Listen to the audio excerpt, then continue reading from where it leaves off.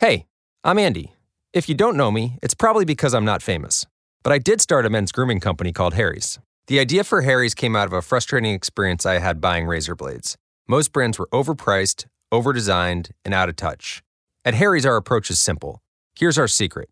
We make sharp, durable blades and sell them at honest prices for as low as $2 each. We care about quality so much that we do some crazy things, like buy a world-class German blade factory. Obsessing over every detail means we're confident in offering a 100% quality guarantee. Millions of guys have already made the switch to Harry's, so thank you if you're one of them. And if you're not, we hope you give us a try with this special offer. Get a Harry starter set with a 5-blade razor, weighted handle, shave gel, and a travel cover. All for just $3 plus free shipping. Just go to harrys.com and enter 5000 at checkout. That's harrys.com, code 5000. Enjoy!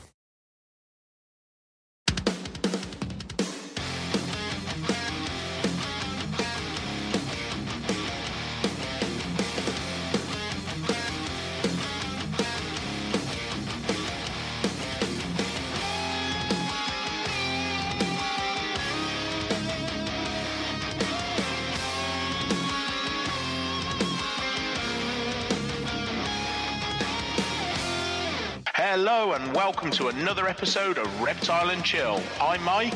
And I'm Danny. I am the Hoss. And for all those listeners who are listening for the first time, this podcast is available to listen to from the Reptile and Chill Facebook page, Spotify, iTunes, and most other podcasting platforms. And if you want to help support our podcast, please head on over to reptileandchill.bigcartel.com and look at our hoodies and t-shirts for sale. Now, let's get on with the show. Yeah, boy. Hey, good evening. Good evening. Good I tell you what, guys. evening. It's great to be back, listening to you pair of numpties go on.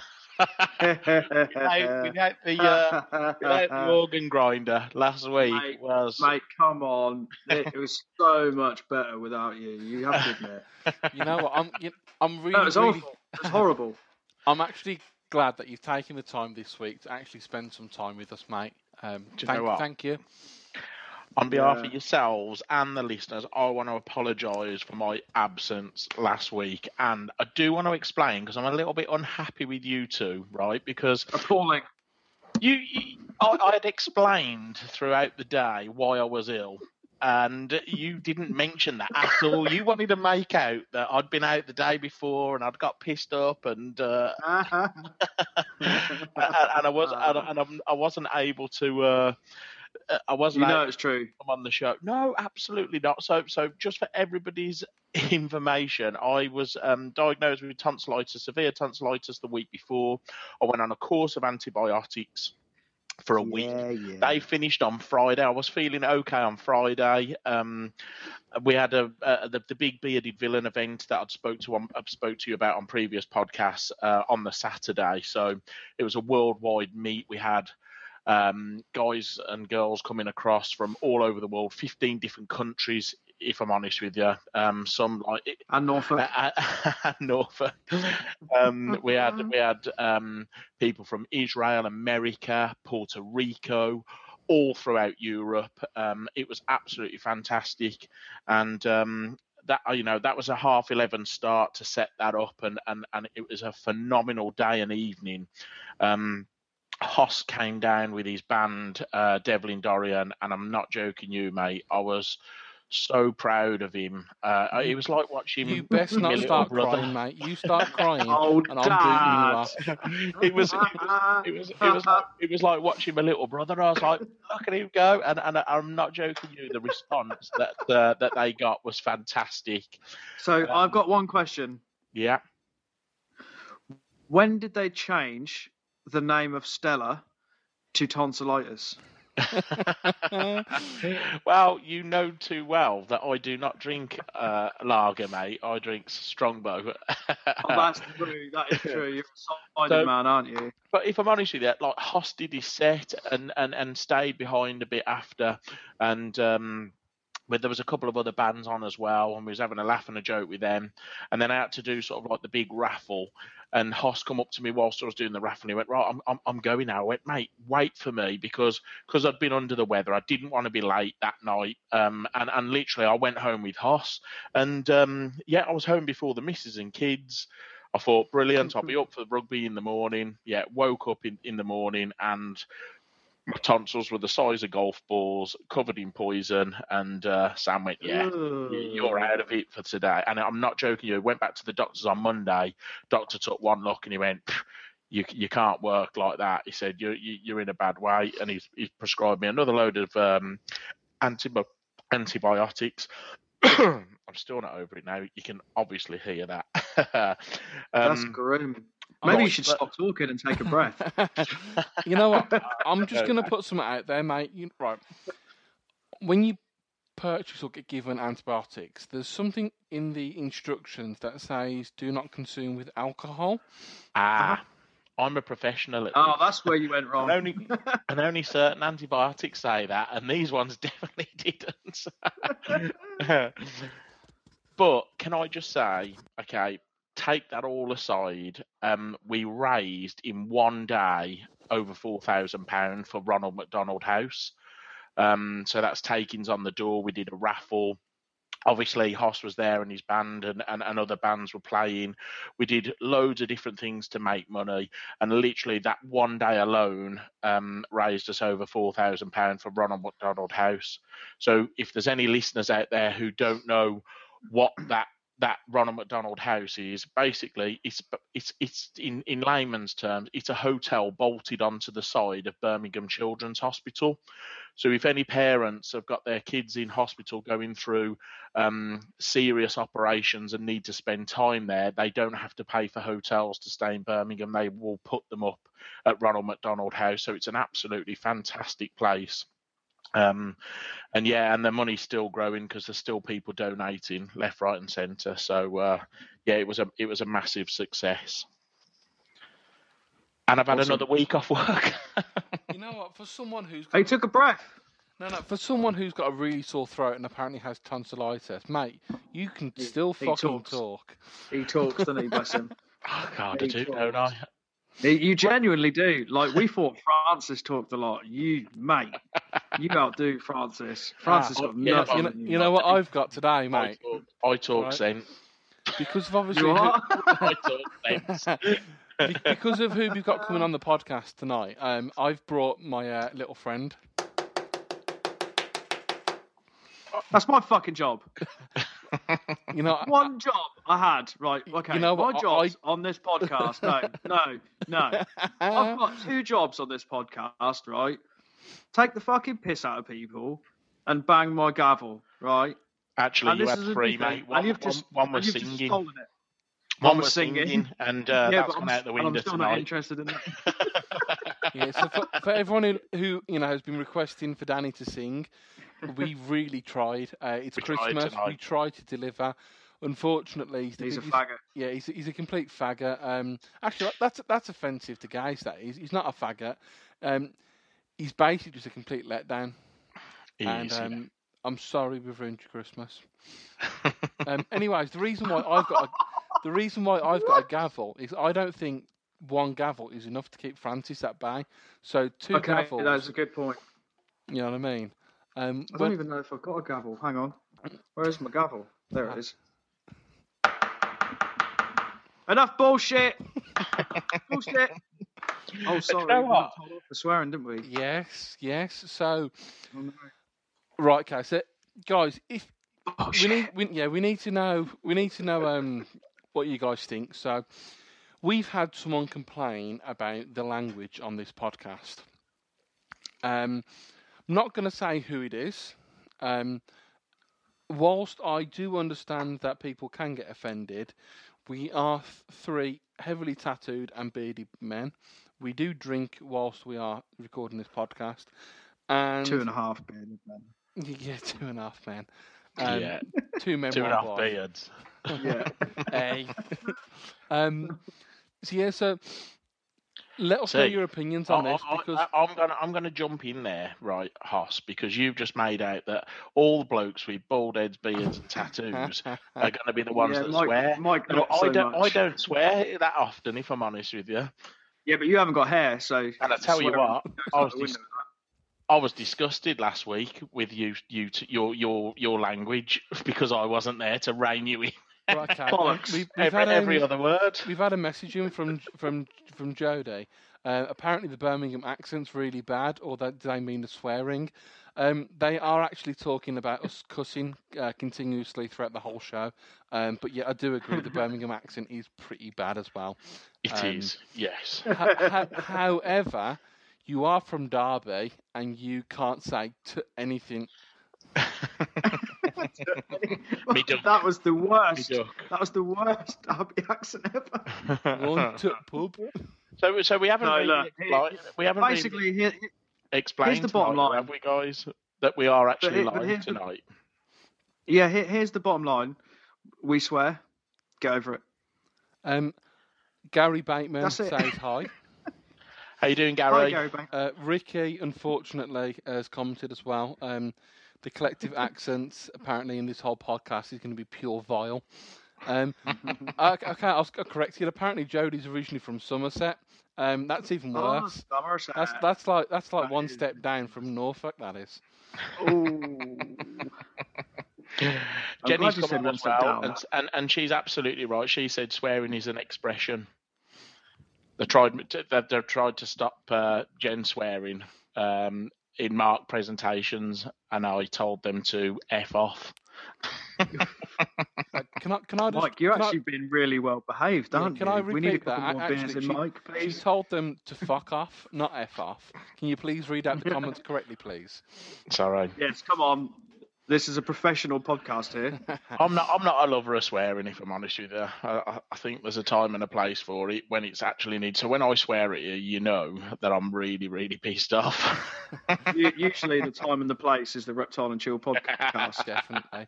Okay, so this week we're not going to do our feature things because I can't be asked to edit them in and whatnot.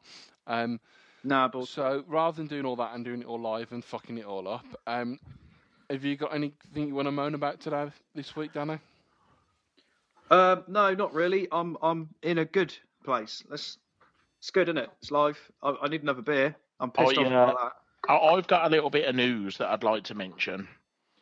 Only because I'm really jealous. Luke and Zach have just had their new scrub python.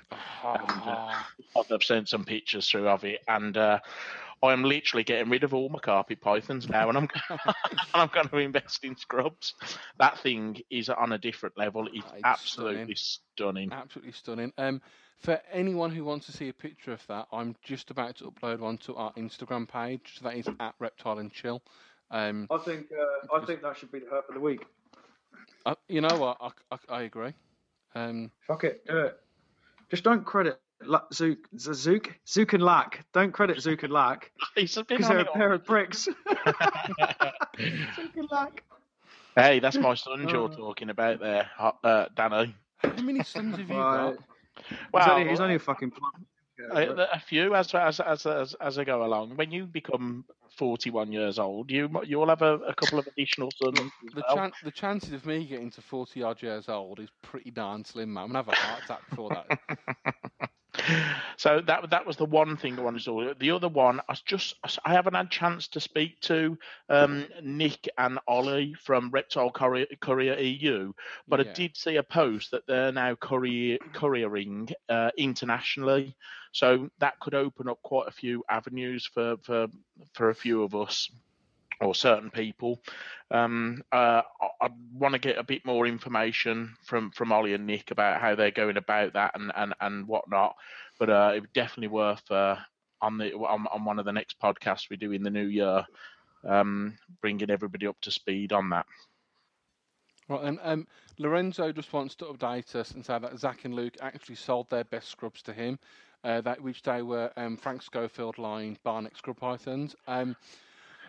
He's wrong. The Claster Lepus is better, and I hope the female bites him sometime soon.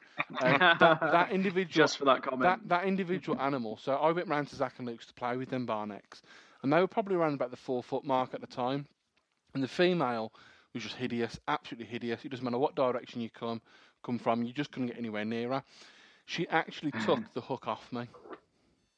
She just tangled up on it. And I took the hook off you? Quite literally, like, this is mine now, fuck off. And I was just like, you know what, you can have it. I don't really like that hook. And I actually came back for it about 3 or 4 days later. It just wouldn't let go. Not one of my finest moments. Not gonna lie. Yeah. So yeah, Herp of the Week is definitely the Crastalepis. I'll post that up later when I can be asked. Have you got anything exciting, Mike, this week, or is that about it? No, I've gone through all my exciting information that I wanted to put up there. Apart from that, yeah, I mean, obviously, I've had a right shit week. I've been off work all week, and to top it all off as well, both kids have come down with a sickness bug as well. Oh, so man. Maya was ill on Sunday night, so she was off school for a couple of days. But Billy, he was then sick on Monday evening, and there's a policy of they can't go into school for 48 hours when they're sick. He literally threw up, and as he finished, he went, "That's me done till Thursday, Dad." And I went, "What?" And then last night, he was like, Dad, I'm sick. I'm going to be sick. So he threw up again. We've got the sick bowl in there. He threw up again. And then he went, "That's me done till Monday now, Dad." Something I haven't told you, Mike. I think Danny knows already. On Monday, I'm picking up a pair of leopard tortoises.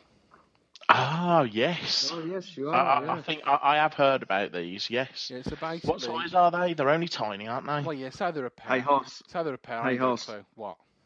They're not children's pythons, though, are they? No, they're not. But that's been sorted, mate, so don't worry about it. That's been sorted. He's on it. Again, you mentioned on the podcast that you want something, and then 48,000 people start messaging you. I've got this. I've had the opportunity to buy about 8 of them so far. Yeah, pretty cool. But yeah, these leopard tortoises, Chris Newman basically went, "You're having them," and I was like, "All right, then, cool." They're probably about 5.5, 6 centimeters. They're only babies. Whether they turn out to be a pair or not, I'm not really bothered. They're free lawnmowers. Yeah. So I'm pretty happy. I'd need quite a few of them for my garden then, if they're 5 centimeters. They will grow. Yeah. Right. Okay. I'm going to add our guests in for I think we should. this evening. So. What already? Yeah, because I think that the quicker we get this over and done with, the better for everyone. To be completely honest. Don't say it like that. I think it'll invite questions coming in. We can have discussions, debates, and that's what it's all about. I mean, you're sounding quite negative tonight, Hoss. So basically what we're doing tonight is we're going to be discussing all things bioactive, wild recreation, and field herping, and what we can take from field herping and bring into the captive setting. So we've got Taran Boone, Ricky Johnson, and Francis Koshkiri, or however the hell you pronounce that bloke's surname. You've never been able to pronounce it. It's a surname, have you, mate? Nah, I've got a better one, but I can't repeat it on air. Well, yeah, you can. Oh, yeah. You can just swear your life away, but you can't mention his surname in a different way. Did you hear him trying to pronounce the Herp of the Week last week? I did, yes. It's shocking, isn't it? It's shocking. The worst thing is we went over it 10 times before we even started. Look, I struggle. Leave me alone. Are you there, guys? Yeah. Hello. That's Ricky. Yep. Was that a Ricky? Francis there? That was the sound of the Francis. That was a Francis. And this is Ricky. Hello. Ricky, you're coming through nice, loud and clear. Francis, you need to turn your microphone up. No, that's not a bad thing. That's not a bad thing. And Taran? Oh, yeah. Hey, Taran. There he is. Can you hear me now? That's better, unfortunately. Literally sounds like you're coming from Gibraltar. Yes. Just like to say one thing before we start. Yeah, absolutely. Oh, you started already. That's it. You're going to need a bigger gavel. I've got a bigger gavel. Yeah, Danny. Danny, can you do me a favour on the cap? Oh shit! Well, I can do louder than that. You've not got the ability to make it louder when you edit it, though. Yeah, that's the thing. You see, we fall for this trap every time, don't we, Danny? We're going, Hoss has done this and Hoss has done that, and he just edits it out because he has the tools to do it. We get given what we're given and go along with it. So you guys will have to too. Before we get cracking on with tonight's topic, one thing I do want to mention is Carpet Fest. So people have started buying tickets to Carpet Fest, which has been absolutely awesome. We're doing a bit of a barbecue, and I've named the burgers that we're going to do. You've what? I've named the burgers, mate. In what sense? Like Sally and Jeffrey and? Well, no. So we're going to do like a quarter pounder, and we're going to call that one the Wells. And then we're going to do a half pounder. It's small. Oh, okay. Right. And then we're going to do a half pounder, and we're going to call it the Phelps stack. Right. And then we're going to do a vegetarian or vegan or gluten-free option, depending on who comes. And we're going to call that the anti-Hoss. So yeah, man. So feel free to come down and. Are you then going to do a 3-pounder and call that the Hoss? Again, I've got feelings. How is that diet going now, anyway, mate? About £8. Have you? Yeah. I'm fucking skint. Right then, guys, I think we need to get this a little bit more serious. I think, should we get the guests just to give themselves a little bit of an introduction on who they are and what they do within the hobby and sort of like what they keep? I think that would be great, wouldn't it? Ricky, go. If you fall Francis, people say go. Go. Hi, I'm Ricky. You probably know me from forums, usually peeing people off in some way or writing too much. Or from Skinks. Skinks are my thing. What do you keep, Ricky? I've kept many things. At the moment, I'm keeping a lot less, mainly zebra skinks, olive tree skinks, pink tongue skink, and a few gallywasps. But most of my keeping is now at work, as I work for Haledone College, caring for their animal collection and teaching students and all that stuff. That's pretty cool. Cool. It is, yeah. Francis? Hello, I'm Francis, returning again on here. If we're going to copy Ricky's very polite introduction, you may know me from Advancing Herpetological Husbandry, and also I've recently joined Herp HQ with Sam Perrott, very nice guy, and also we'll be producing the quarterly magazine Herp Bites starting 2019, and I keep most things again, really, mostly lacertids, a lot of snakes, so Samophids, whip snakes, lots of rat snakes, but really a bit of this and that, to be honest. Most things that you can find in the hobby I've kept at one time or another. Fantastic.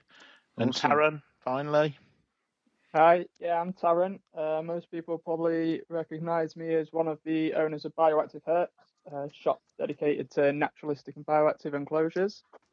And keeping wise, got a bit of a mishmash. I've got some Indian star tortoises, monkey-tailed skinks, some Cuban blue-headed anoles, a rainbow boa, and a pair of Timon gitinus.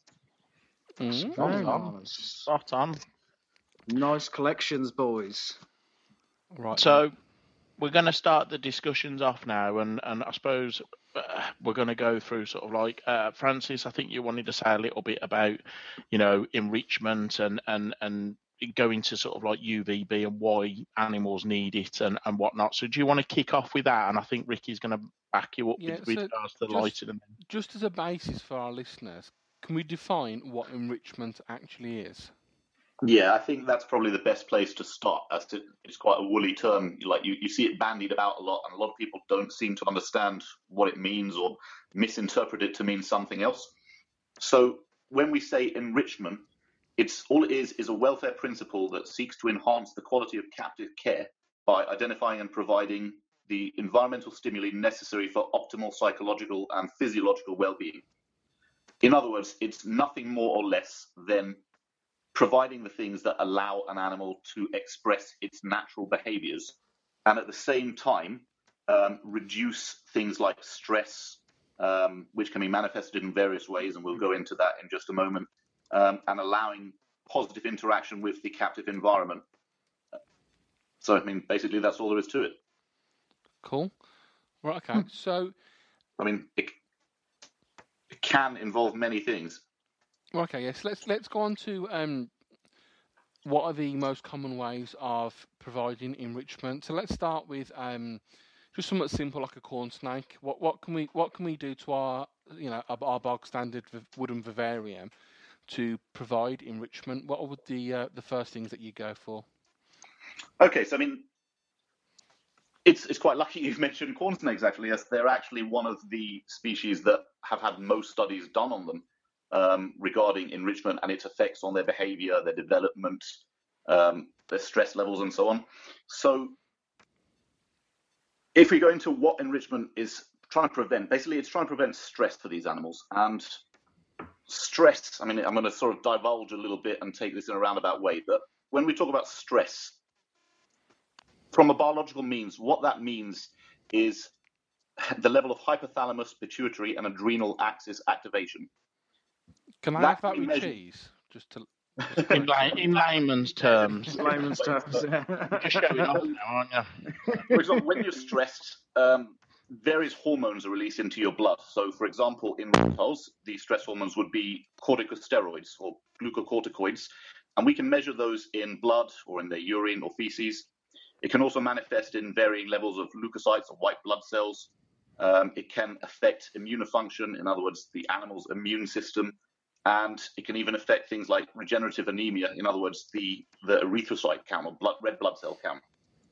So when we're measuring stress in captive animals, the basic measure would be to measure corticosteroids or leukocyte ratios in the blood. That's the most widespread way of measuring how stressed an animal is.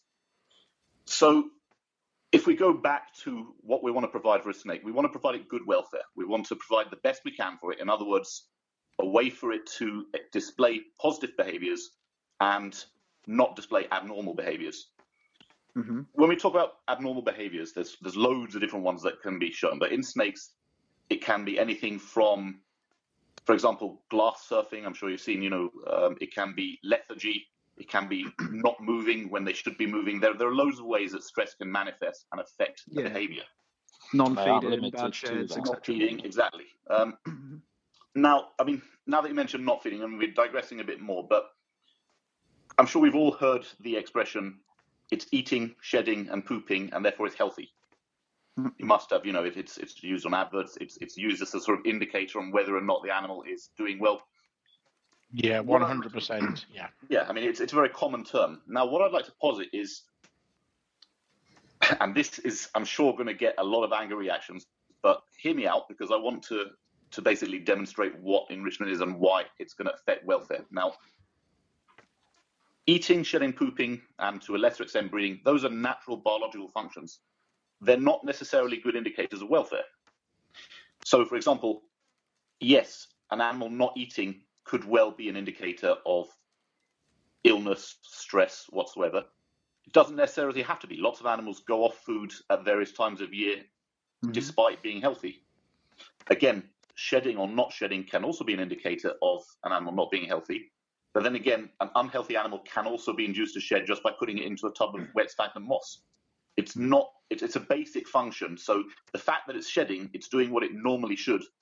That's normal. That doesn't mean that it's above and beyond what it could be. It doesn't mean that its welfare is the best it could be.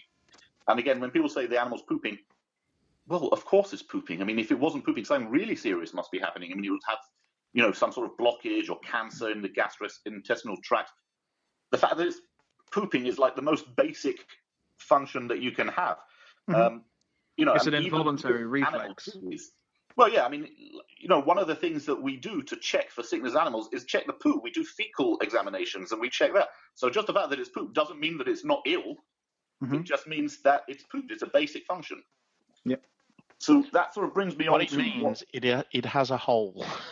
Yeah, exactly. Now, Something of has course, to come out of all it. those things Yeah. are indicators the animals are healthy. That, obviously if it's not doing any of those things, something serious is wrong. But they don't necessarily mean that the animal is healthy either. An unhealthy or sick animal can do all of those things. Well, just taking it back to layman's terms as well. If I chase you down the road with a pickaxe, you're going to shit yourself. So just because you're pooing doesn't mean you're not stressed. And again, That's the worst analogy ever. but it works. It works. well, I mean, and that's the problem with stress. I mean, stress has got there's two types of stress that we look at. There's acute stress, which is short-term stress, which would be the kind of stress that you just mentioned. If you were chased down by a guy with a pickaxe, that would be stress, but it would go away after a few hours. And Francis, am I right in saying that's not a bad stress? Because in a human term, some people need that kind of stress. There's boxers, they need that little bit of stress to give them that fight. Is that the same in animals, would you say? Well, they need that bit of stress to either get out the way or yeah, I mean, it's a defense mechanism, but it's context specific. I mean, and that's the important thing. Yeah. So, for example, if you have two male lizards, say green lizards or Sceliporus, fence lizards, they're going to be squaring up to each other to mate with the juicy female that's like just a few feet away.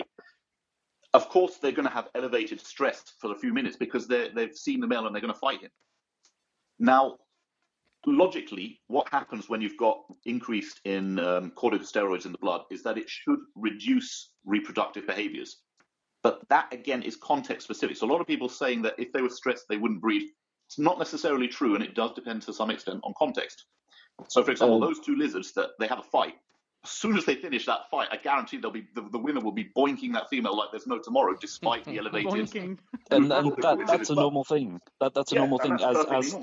As Jennifer has mentioned in the comments, that's actually the stress known as eustress, which in some forms is known as enrichment. Because it actually improves some of their behaviours, which we would see in the wild and normally. Yeah. And we had Nico on the show a couple of weeks ago, and he was talking about this, and he was saying that some of, especially his white lips, they would not breed unless that happened. Yeah, a period of stress, for example, and not only that, but in some even what would be considered truly negative stressful situations, doesn't mean the animals won't breed. Doesn't mean the animals won't go straight to their biological normal behaviours. Well, I mean, that leads us on. Francis has a really good example of this. I'm sure you can say. Well, was that the Philadrias? Yeah. Yeah, I mean, there was one time about 2004, 2006, I remember going to Ham, and at the time I was quite into my Philadrias baroni. I don't really think they've got a common name, but they're like Baron's Racers or Arrowheads. They're the green trees that have a pointy nose. So I had a few of them already, and I wanted to get an extra female. Drove all the way to Ham, went with Tarantula Bomb. Bought the snake. Now, you've got to remember that to get to Ham, obviously, whoever's taken it to Ham has taken it, maybe for a couple of days in a tub. It's stayed in their hotel room. It's then been displayed on a table. I've then bought it. I've driven it back for 8 hours. It's gone on the ferry. It's then gone on another car and driven back. Mm-hmm. It's arrived. It's been plonked in a Viv. And I've plonked the two snakes together. I bought them together, put them together, and literally within 3 minutes they were mating. Now, so you're classing that as eustress?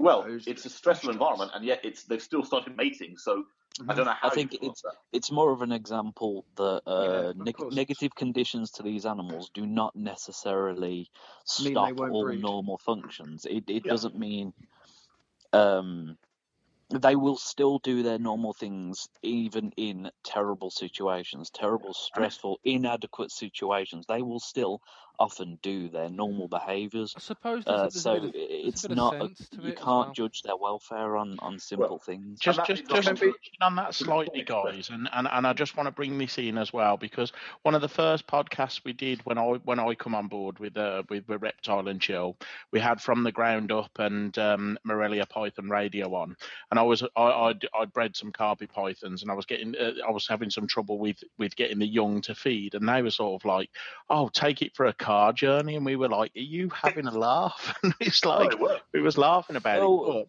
putting it in and I did. I thought, you know what? I've got nothing to lose. I'm gonna put these young carpets in the tubs in the car. I'm gonna take them for a drive around the block, and do you know what? It worked. It worked. There's a funny like I can relate about a female keeper I know that used to keep sand boas, and she did similar sort of thing. But what she did was she put the tub with the baby sand boa on a wooden sort of board, and she taped a vibrator to it. Yeah, she put it on, and that induced the snakes to feed. Yeah, those bullet vibrators, mate. I'm telling you what, they're going off the shelves around my area now since I found out about that. So anyway, acute stress, short-term stress, it's context specific. If you pick an animal up, it's going to get stressed, and the last thing it's going to think about is, I'm going to be put down and mate with someone. On the other hand, its reproductive drive might go up. So you could bring in the very unpopular opinion that some of the most successful breeders keep in tubs, in tiny. Well, this is what I'm leading on to, and this is basically the crux of the argument, the point I'm about to make. So that's short term. Now, long term stress, chronic stress, logically and quite logically, basically, it should reduce breeding drive, and it does. There have been a lot of experiments that show that long-term stress reduces breeding drive in most animals. So when people say, "Oh, if they're breeding, that means that they're fine," it's not actually true, because what we're finding more and more, and there have been several studies on this, for example, by the Orianne Society in the US, is that reptiles, and this is reptiles across the board, not just snakes, but for example, it's been done on green turtles, it's been done on marine and green iguanas, it's been done on garter snakes, rattlesnakes. What we're finding is that after periods of long-term stress, the snake's reproductive drive isn't decreasing. On the contrary, in some cases, it's actually increasing. Now, biologically, that's completely sound. If you're in an environment where there are many stressors that are likely to affect an individual's ability to grow up to adulthood, in other words, if your offspring are likely to die in this environment, then how do you compensate for that? If your goal is to produce more, there's more of a chance. Yeah. The goal is to produce more, is to get babies to adulthood. You produce more. Well, also as well, say for instance you're a male snake and you come across a female snake or whatever reptile, and you think, okay, shit, this environment's no good for me. I might die soon. Surely there's a natural. I'm getting mine. You want to pass your genes on? You want to pass your genes on to carry on your race, or almost, if you know what I mean, to carry on your species. That makes a lot of sense, really, for what you're saying. I mean, again, it's context specific. It may not occur across the board, but increasingly, it's what we're finding out with snakes, that long-term stress doesn't seem to actually reduce breeding drive, and we know that increased corticosteroids in the blood doesn't necessarily stop these snakes reproducing. So when you've got it's eating, it's shedding, it's pooping, and it's breeding as indicators of welfare, okay, they obviously you'd want the animal to be doing all of these things if you're going to spend money in it, or if you want to keep it alive. But they're not necessarily the best indicators of welfare. There are better indicators. Unfortunately, some of those indicators are either difficult to measure by observation. You'd have to check their blood serum corticosteroid levels. You'd have to check their hormone levels in the blood. That's not something that every pet keeper can do, but it's something that pet keepers should be mindful when they are determining whether their animal is surviving or thriving. And again, it's a pretty hated expression nowadays. So, Francis, is there some other key indicators that we can easily look for as responsible keepers? Yeah, Gary Bateman has asked. So if a snake is stressed, when you get snakes constantly move up and down the glass, almost surfing. Is that a sign of stress? That's what he wants to know. It may be. It has been interpreted as such by certain controversial figures, for example, Clifford Warwick. I'm not sure I agree. There are some snakes that like to move, and, if you are waiting to see your snake move to feed it, which a lot of keepers do, a lot of keepers won't feed a snake until they can see that it's hungry and moving around, then maybe it's associated that with feeding. On the other hand, if it's still not learned, because their actual spatial mapping is actually really keen. They're very, very good at mapping their environment, so they know that they can't get past like glass. If they're still doing that glass stuffing, then yes, it could be what's known as a stereotypia.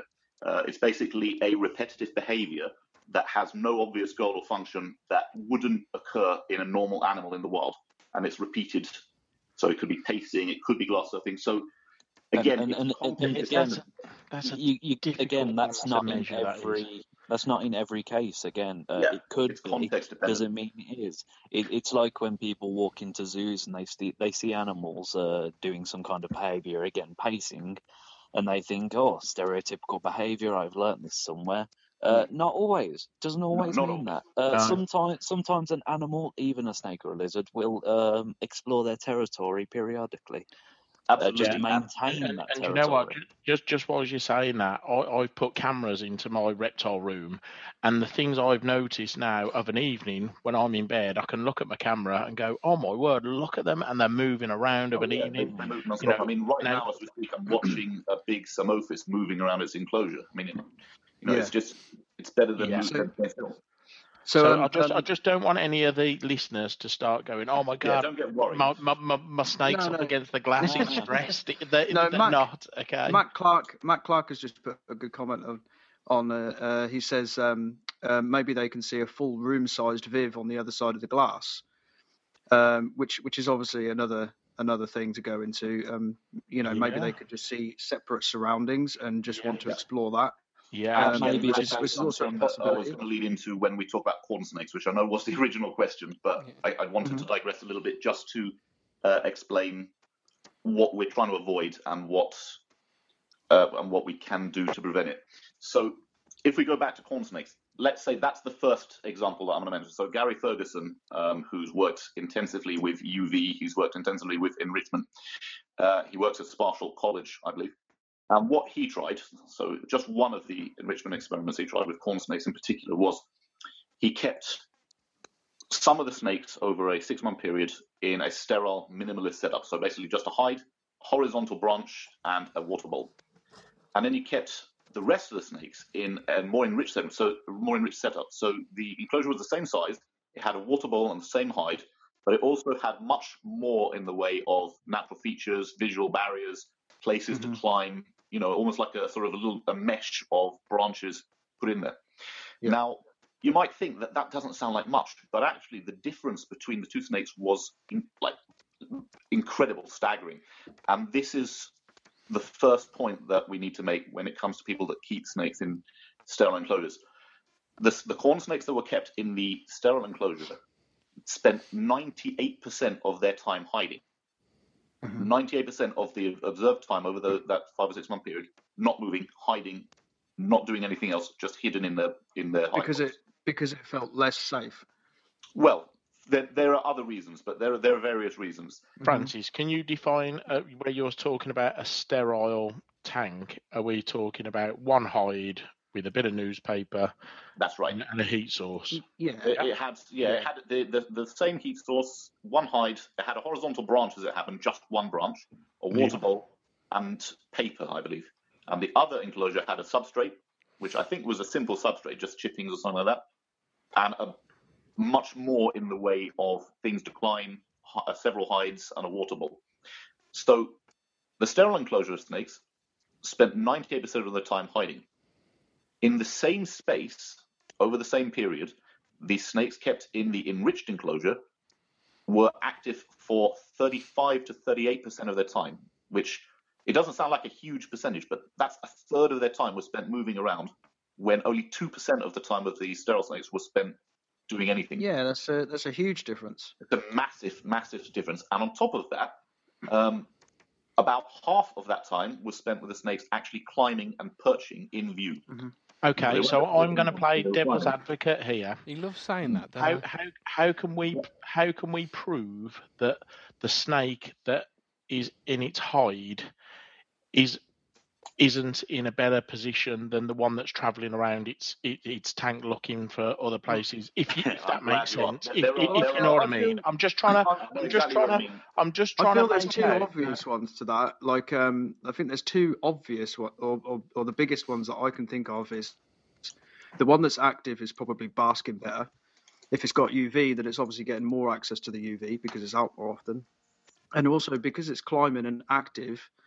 It's keeping its body more healthy, more physically healthy. Oh yeah, I don't believe that UV was some... used in this experiment. In this particular one, I don't think they had UV. I'd have to check it.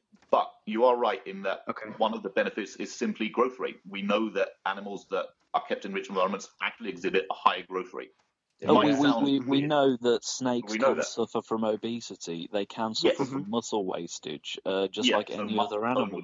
Maybe at different rates and in different ways, but they suffer both of these things just like any other animal. Yeah, it's demonstrating a behavior that we know from observing wild animals. It should be behaving. They're not. They are active, curious snakes. That's been measured, by the way, by several other studies, like for example by Almley, Gordon Berghardt. They've all experimented on Pantherophis, that genus of rat snakes before, and they've found that they are curious snakes that map their enclosures a lot. They move around quite a lot. They shouldn't be keeping still. In the wild, they're not snakes that hide. They actually climb quite a bit, especially at night. If it's not doing that, it's not enacting its natural behavior. So this is one identifier that maybe the welfare isn't there. However, there are more concrete ways of checking that, which were expanded upon by later studies. For example, the ones I mentioned by Gordon Berghardt and Almley. So what they did, they measured corticosteroids for one thing, and they found that the serum corticosteroids in the snakes kept in minimum enclosures were higher. They had more stress hormones than those kept in enriched enclosures. That's one factor right there that you wouldn't be able to tell as a pet keeper unless you're going to a vet specifically to have blood drawn and tested. So that's one factor. But the other things are even more amazing. And so, I mean, I find it just amazing how much the difference in these animals' behavior is. So, for example, one of the things they tested was the snake's cognition, basically its ability to learn and remember.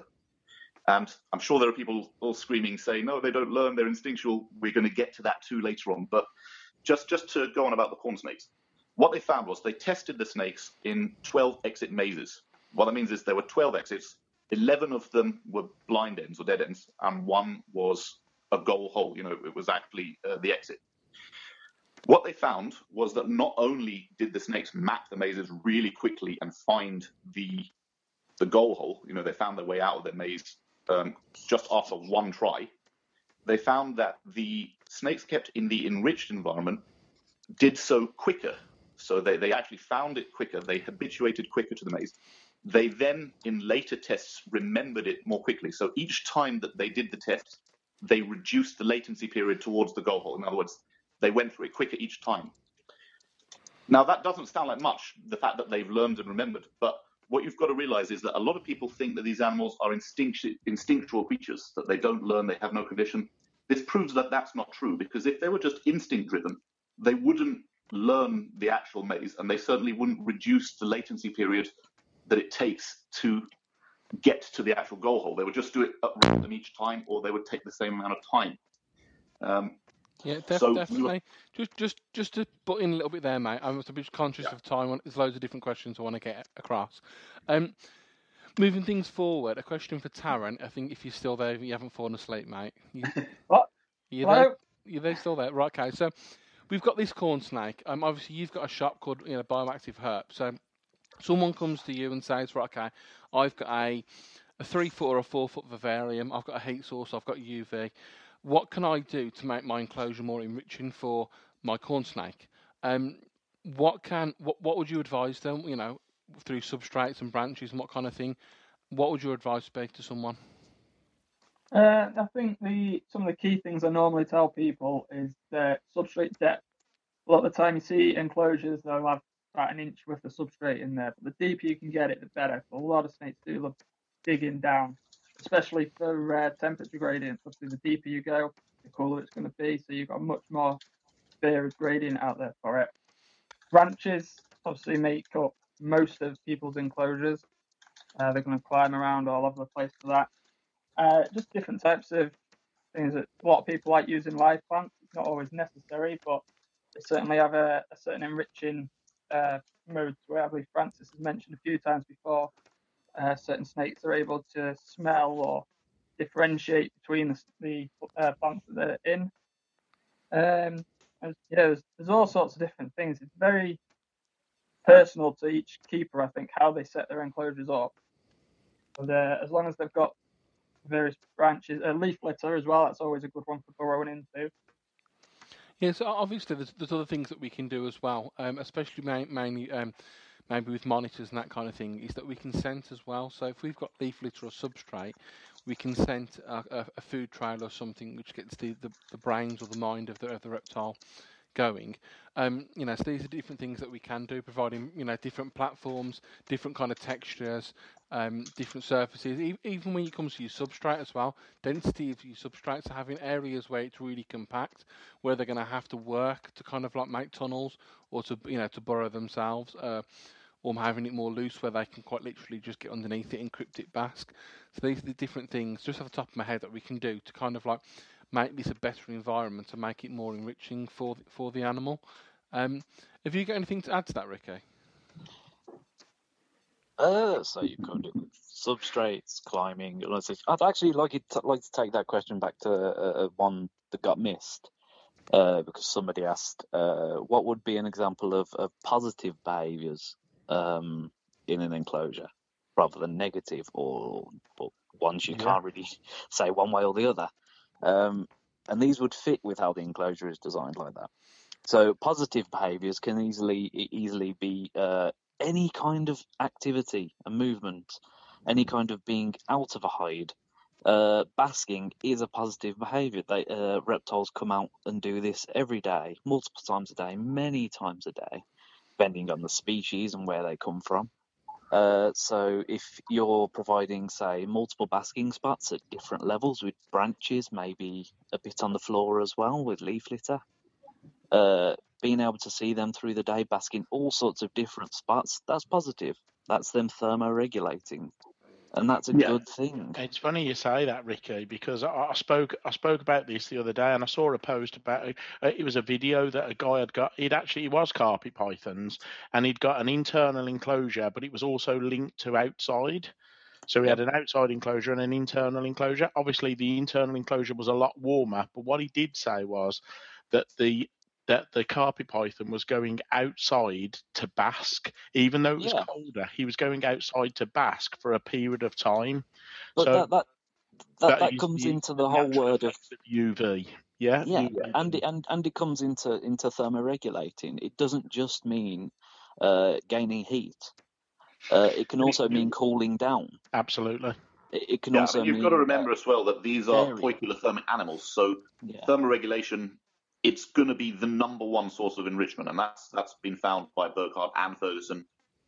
Thermoregulation is the single most potent form of enrichment for most of these reptiles that it's been studied on. And I think we've always gone along with saying though that we have a warm end and a cooler end, and that's been going on for years and years and years, way before I was born. And I think sometimes people take that too bluntly as well. You have one end and you have another end. Why not have a warm top and a cool bottom? Why not have a warm middle and both and it get cooler as it goes outwards rather than from one side to the other? Well, there is that as well. At each end as well, so the animal can choose whether it's hidden in the middle or on the warm end or the cool end. You can have because we know that reptiles can regulate their UV intake differentially, independently from thermoregulating, so from heat intake. So that's one of the most important things you can do if you're providing UV, and it's something we keep hammering home. UV is good; it's important. But you need to give the animal the chance to not be under the UV and still warm itself up. Otherwise, you're forcing it to be under UV when it doesn't need it. Because there is a limit. And I'll be totally honest here, guys. I've only just started after 26 years of keeping. I've just got the UV bulb that I'm going to put into the tanks, and I'm going along with that just because quite a few people have just said, well, look, it's not going to harm them, and if it can benefit them, then I'll go for it. But if I'm honest with you, for 26 years, none of my snakes have suffered from not having UV bulbs, and I know you're going to say, but maybe they haven't had the right enrichment, this, that, and the other. No, maybe not. I don't know. I can quite happily explain this. You can. I mean, I used to keep them without UV too. I mean, no, I only started keeping them with UV around 2004 to 2006, and back then it was still Grolux bulbs and the Zoomeds, the cheap Zoomed bulbs. We didn't have the kind of UV technology now. Back then it was just experimentation. Yeah, and what everybody's got to remember as well, when you start experimenting with these new technologies, you can actually go down the route of doing more harm than good. Well, if your bulb isn't right and it's releasing the wrong type of absolutely. That's where the most of the horror stories stem from there. I mean, there are stories of people using black lights, to provide UV for their animals. The old style bulbs used to emit UVC, which actually doesn't go into the atmosphere in any. It's horrendous. And it's extremely dangerous. So I think it's neither that. It's people not knowing how to use these bulbs. But the simple thing is now, and it's not their fault. It's not a problem if you didn't used to do something. That's fine. You found out about it now. Now you can read into it. About a decade old. And now we have things. That now, Ricky, but there's going to be a lot of keepers who'll be going, I've been keeping so long in a way that all my animals are healthy and I've bred them, and yes, all the things we've spoke about before. Yeah. But again, why do I change? We can logically explain why their animals have essentially done fine, but that we can also figure out that they might have done fine, but they could have done better. It comes back to the original argument, doesn't it? It comes back to the original argument of saying, well, it's shitting, it's breeding, it's shedding. What you were saying earlier. So some of that people, and again, I was a little bit naive and a bit stupid when I first came across this whole UV thing.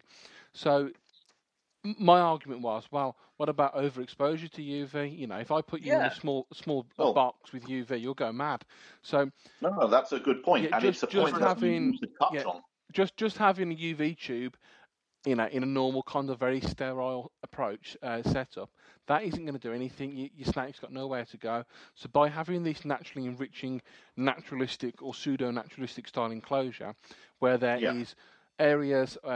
So I think there's something I always see as like mirrors bouncing around. So you've got, say, for instance, a 6% tube that bounces off the floor. The light then reflects and bounces off that branch. When it hits off that branch, it bounces again, and it gets, each time it reflects, it gets smaller and smaller and smaller.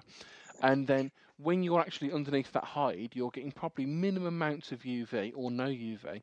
So there's almost I don't know what the word is, but there's a gradient of UV in an enclosure that is set up correctly. Photogradient.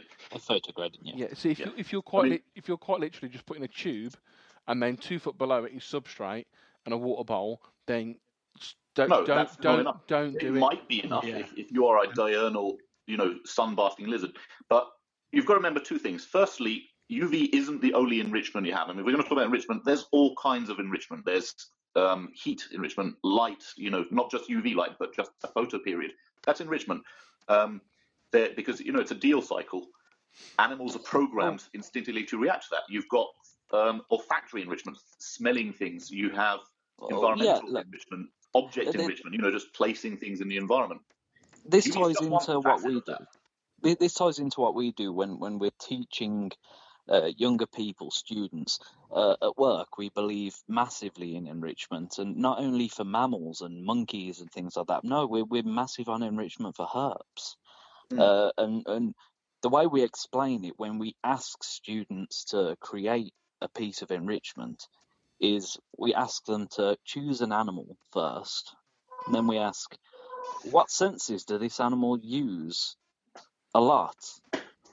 And then we say, well, what sense do you want this piece of enrichment to actually meet? What do you want this enrichment to make that animal do? There has to be an end goal to this enrichment. And that could be anything from a snake or a lizard. It could be sight enrichment. It could be scent, olfactory enrichment. It could just be something they can move on more than anything and make a movement that they don't normally do in the enclosure. Oh God, you're all in for it now. Enrichment. You're all in for it. Roman's making his way over to the live feed. But I think that's right, and I think that's a good way to look at it as well, Ricky. Is look at your animal. What senses have they got, and then how can we use those senses, or what are they used for mostly in the wild, and how can we incorporate that into captivity, and give them that enrichment that way. I'd like to also add one thing. I was going to say that you have to also remember that all the enrichment that we might give to mammals for all these different senses and behaviours, even social, snakes and lizards do these things too. Yeah, it's crazy you're saying that. I've just had a dog, as everybody who listens to the podcast will know. But the things that I do with the dog to make sure he's got enrichment is on a different level to the reptiles, and I suppose that's wrong, really, isn't it? Staying on UV just real quick, and people saying that they've kept snakes for multiple years and haven't, it's never been an issue. I would like to make one point that a lot of the benefits from UV are completely invisible. Yes, you will never see them. 90%. Well, not even that. You can see a visible difference in the snake's behaviour. You can absolutely, but there's so many benefits to their internal organs and stuff like that you will never ever see. Yeah. Well, yeah. I mean, and I think that's been the swaying point for me. Is the fact that, like you just said, Danny, there's so many things that you don't know about what's going on inside your body. If you're, I don't know, if it increases your metabolism, or you can fight diseases better. Yeah, we know. Let's just. We know on a whole that snakes aren't the best of. They don't have the best digestion if their care isn't spot on. So anything we can do to help with that digestion is, in my opinion, right up there. Yeah, but it helps as well if we talk about, because we keep accosting the word UV and we keep pushing this towards people. And I honestly, I don't blame. It does and what it is. I don't blame people for for turning away, because they're hearing UV and they're going. Okay, I might have heard this D3 thing before, but is that it? Is that everything? I'm bored now. Well, no, we have to tell them that D3, even though it's such an important part of the body, it's actually a very, very, very small part of what UV can do to an animal. Yeah. UV. I think we need to go into some detail as to what the benefits of UV are to understand why it's necessary and why we push it. It's not only UVB. UVA is massively regarded as a behavioural part of the spectrum. Well, it affects how lizards behave. It affects what time of day they know it is. Increasing activity, hunting, feeding, reproduction. Also, as well, I think one of the you've got to think how when we go to hospitals and how they clean the theatre apparatus and whatnot. They're using ultraviolet light to do that. So ultraviolet it's antibacterial. It's killing bacteria and that kind of thing. So it's almost a healing. To explain property. that more, usually they use UVC for that, for cleaning, but it is also proven that UVB has a antibacterial property to it. UVB can keep an enclosure essentially cleaner of bacteria where that UVB is hitting. It will destroy those cells. And it will help an animal's wounds heal. While helping an animal's wounds literally heal, and supporting their immune system. Hence why, in retrospect, you get ill so much more in the winter. Yeah, exactly. Because there's seasonal depression. And you get depressed in the winter too, and there's reasons for that. So I mean, that's why Gothic is so sad. When reptile keepers think about UV and its benefits, they're thinking from the point of view of the synthesis of vitamin D and metabolism of calcium. And that is the major thing that UV has done for reptile keepers historically, because lizards especially develop metabolic bone disease. Yeah, because they're so sun-dependent. Yeah. Well, sorry, I didn't catch that. What was the question? Why don't vampires have MBD? Actually, I'd like to use that question and turn it to, why don't snakes get MBD?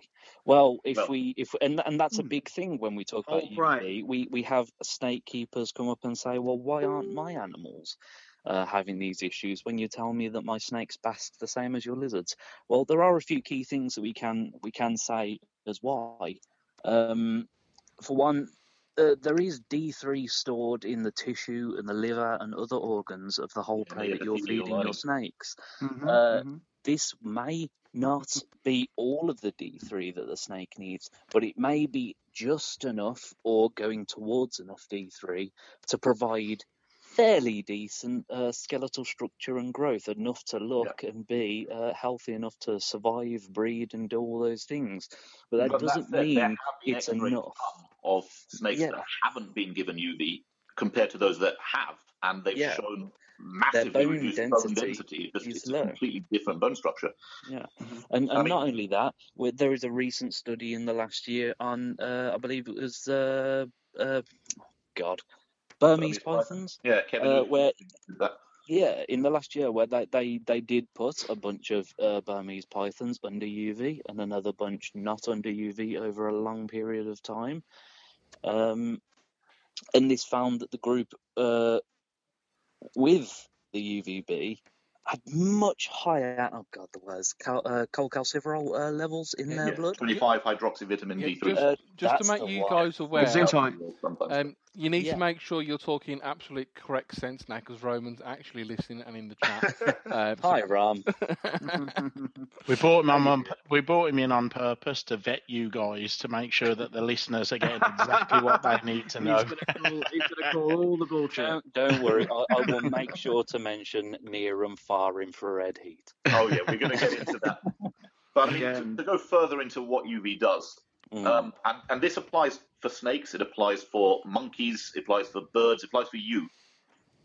So one of the benefits of UV, the benefit of UV that prevents metabolic bone disorder, is that when it hits the skin, the epidermis of the skin, it photolizes provitamin D3 into previtamin D3. Now, they're not actually vitamins, they're hormones.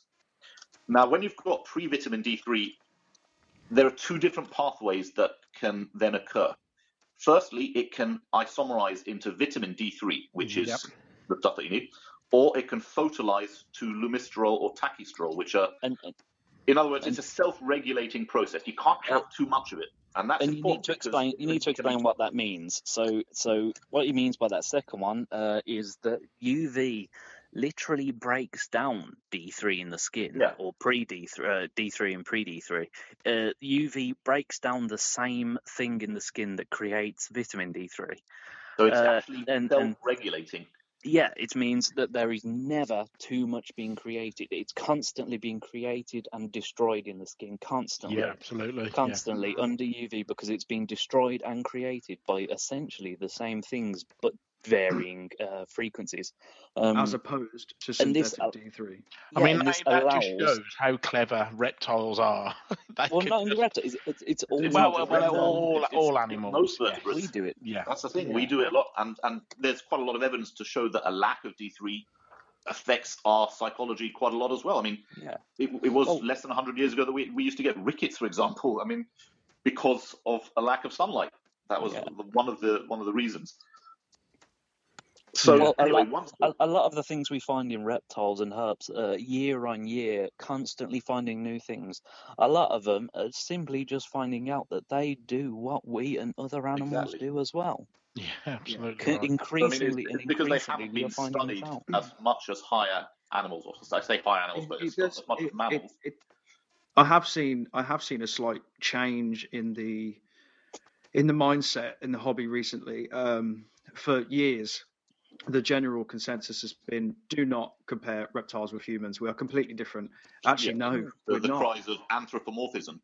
Yeah, absolutely. We're not. If you look at Gordon Berghart, he actually thinks that's one of the worst things for studying animal cognition possible, because the fear, it's almost a fear of anthropomorphizing these animals, is preventing us from looking objectively at what they're doing. We have to always assign them a very scientific, a very non-anthropomorphic reason for doing things.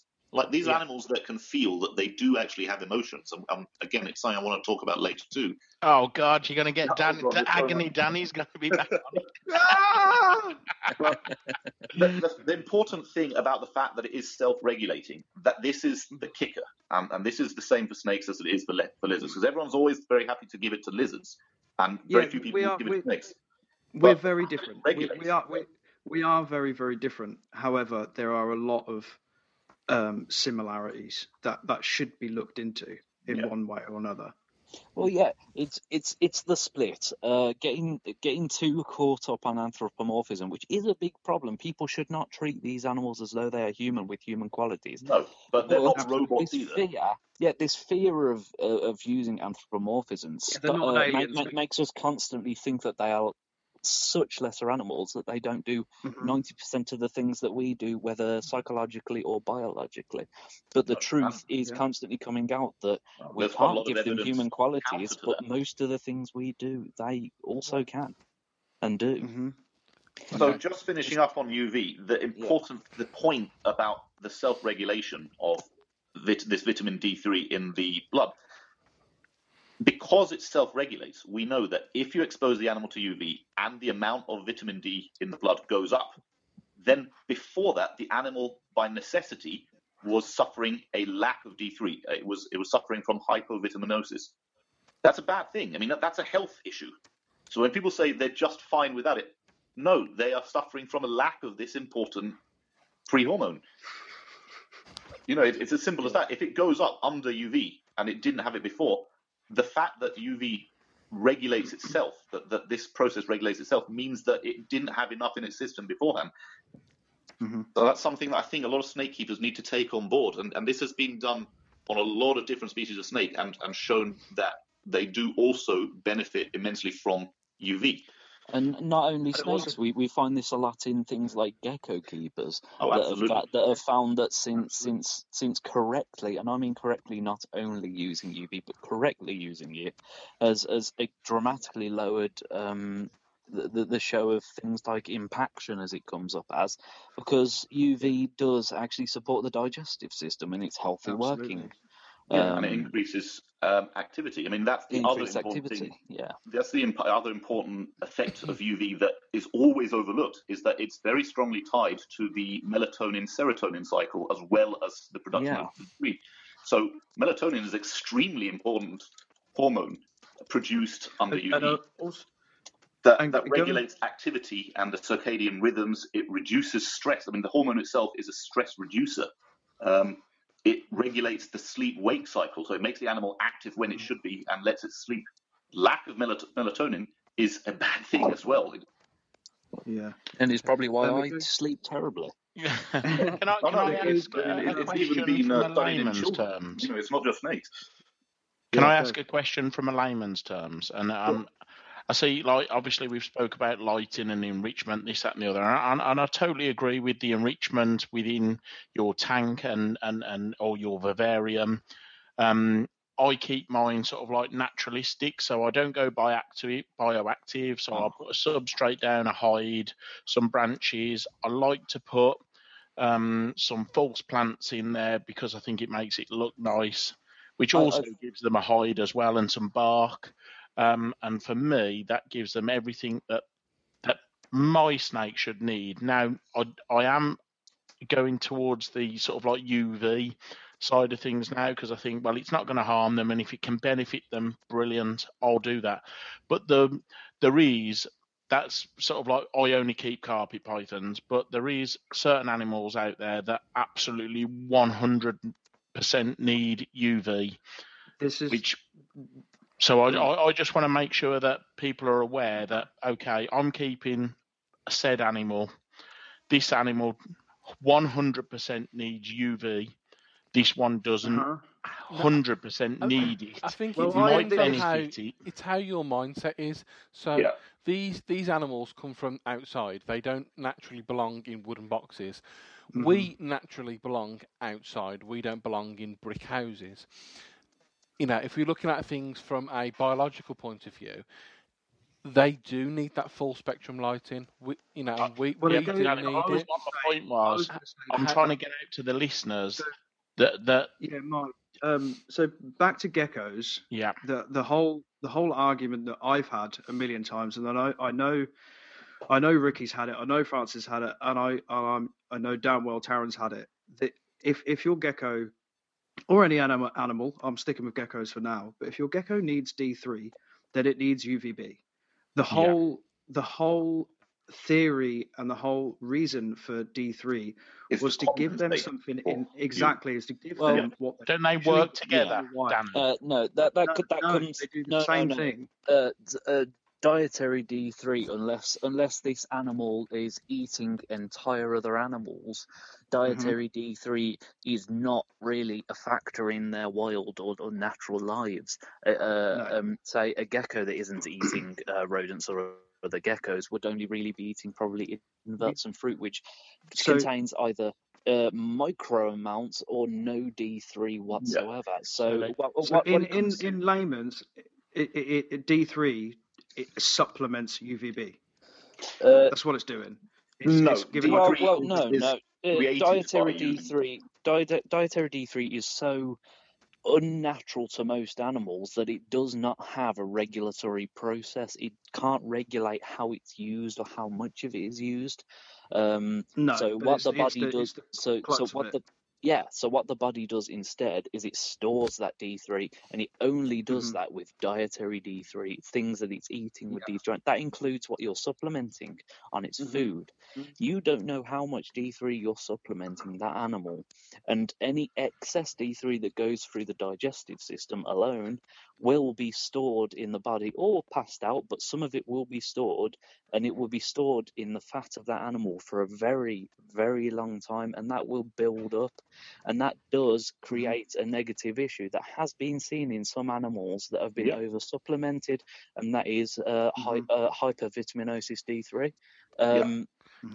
Going back to Mike's original, that can actually show the same symptoms as metabolic bone disease. So how do we know in the past? Just going back to Mike's original point. We've gone off on a tangent a little bit. I'm just conscious of time a little bit. So going back to Mike's original point, yes, your pythons or your corn snakes or whatever, or your the listeners, I'm talking. And just generic. They probably are doing okay without this UV or full spectrum lighting. However, we do have a responsibility to do our very best. So if you have the capability and the means to provide something that and it has been proven through science that it is beneficial to them, then I think we owe that to the animals. Now, if you don't, it's not something you need to go, oh my God, I'm the worst reptile keeper in the world. That's not a problem. We all learn. We're all at different stages. That's fine. And my point was, there's certain reptiles that absolutely 100% need this. Am I right or wrong? Yeah, absolutely. So your lizards that are out in the day are absolutely absorbing that from the sun. They need this, and not only that list also includes insectivorous snakes that have no other way to obtain. There's a reason that they are so difficult, or they're seen as so difficult to keep in captivity, and that they're so short-lived. It's UV. 100%. I get that. Yeah. So, what my point was, I just wanted the listeners to hear that, yes, there is animals out there that can survive without it, but there is also animals that out there that absolutely 100% need it, and you need to make sure you've got them requirements set up before you have that animal. Yeah, and something I want to put out there as well is I don't want the people that are listening or reading the things that are written, I don't want them to believe us completely. That's fair. You shouldn't believe every single thing you hear or read. Go and research for yourself. Yeah. And not only that, I don't want to also just say go and research, go and Google it, because I want to actually point them to decent pieces of impartial information. Yeah. So what I'll say for the UV side is go on Google, but Google this. How much UVB does my reptile need? That will come up with a page from the Journal of Zoo and Aquarium Research, completely free, written in part by Francis Baines and many other very good people. Well. Gary Ferguson is also included, and many other people from a lot of zoos and a lot more. And that paper can be downloaded as a PDF and includes an immense amount of layman terms information of how to provide UV to your animal, including what in the wild most captive animals actually need. It has a massive list of species and wild collected data. So Rick, to let you work that out. And I think that's a brilliant point. Can I jump in as well, because I know there's a misconception of people having tanks next to big glass windows and going, "Yep, I don't need." So do you want to just elaborate a little bit on that? Absolutely. So to understand how UV works is that it's part of light. Light includes all sorts of frequencies and sizes of wave. So any kind of surface that is the same or doesn't allow a certain wavelength of light to pass through, that light won't go through it. That includes UV and glass. Normal household glass, UV doesn't penetrate at all. It stops it dead completely. You put your reptile next to the window, you can hold your beardy up to the glass as close as you want. It is getting no UV.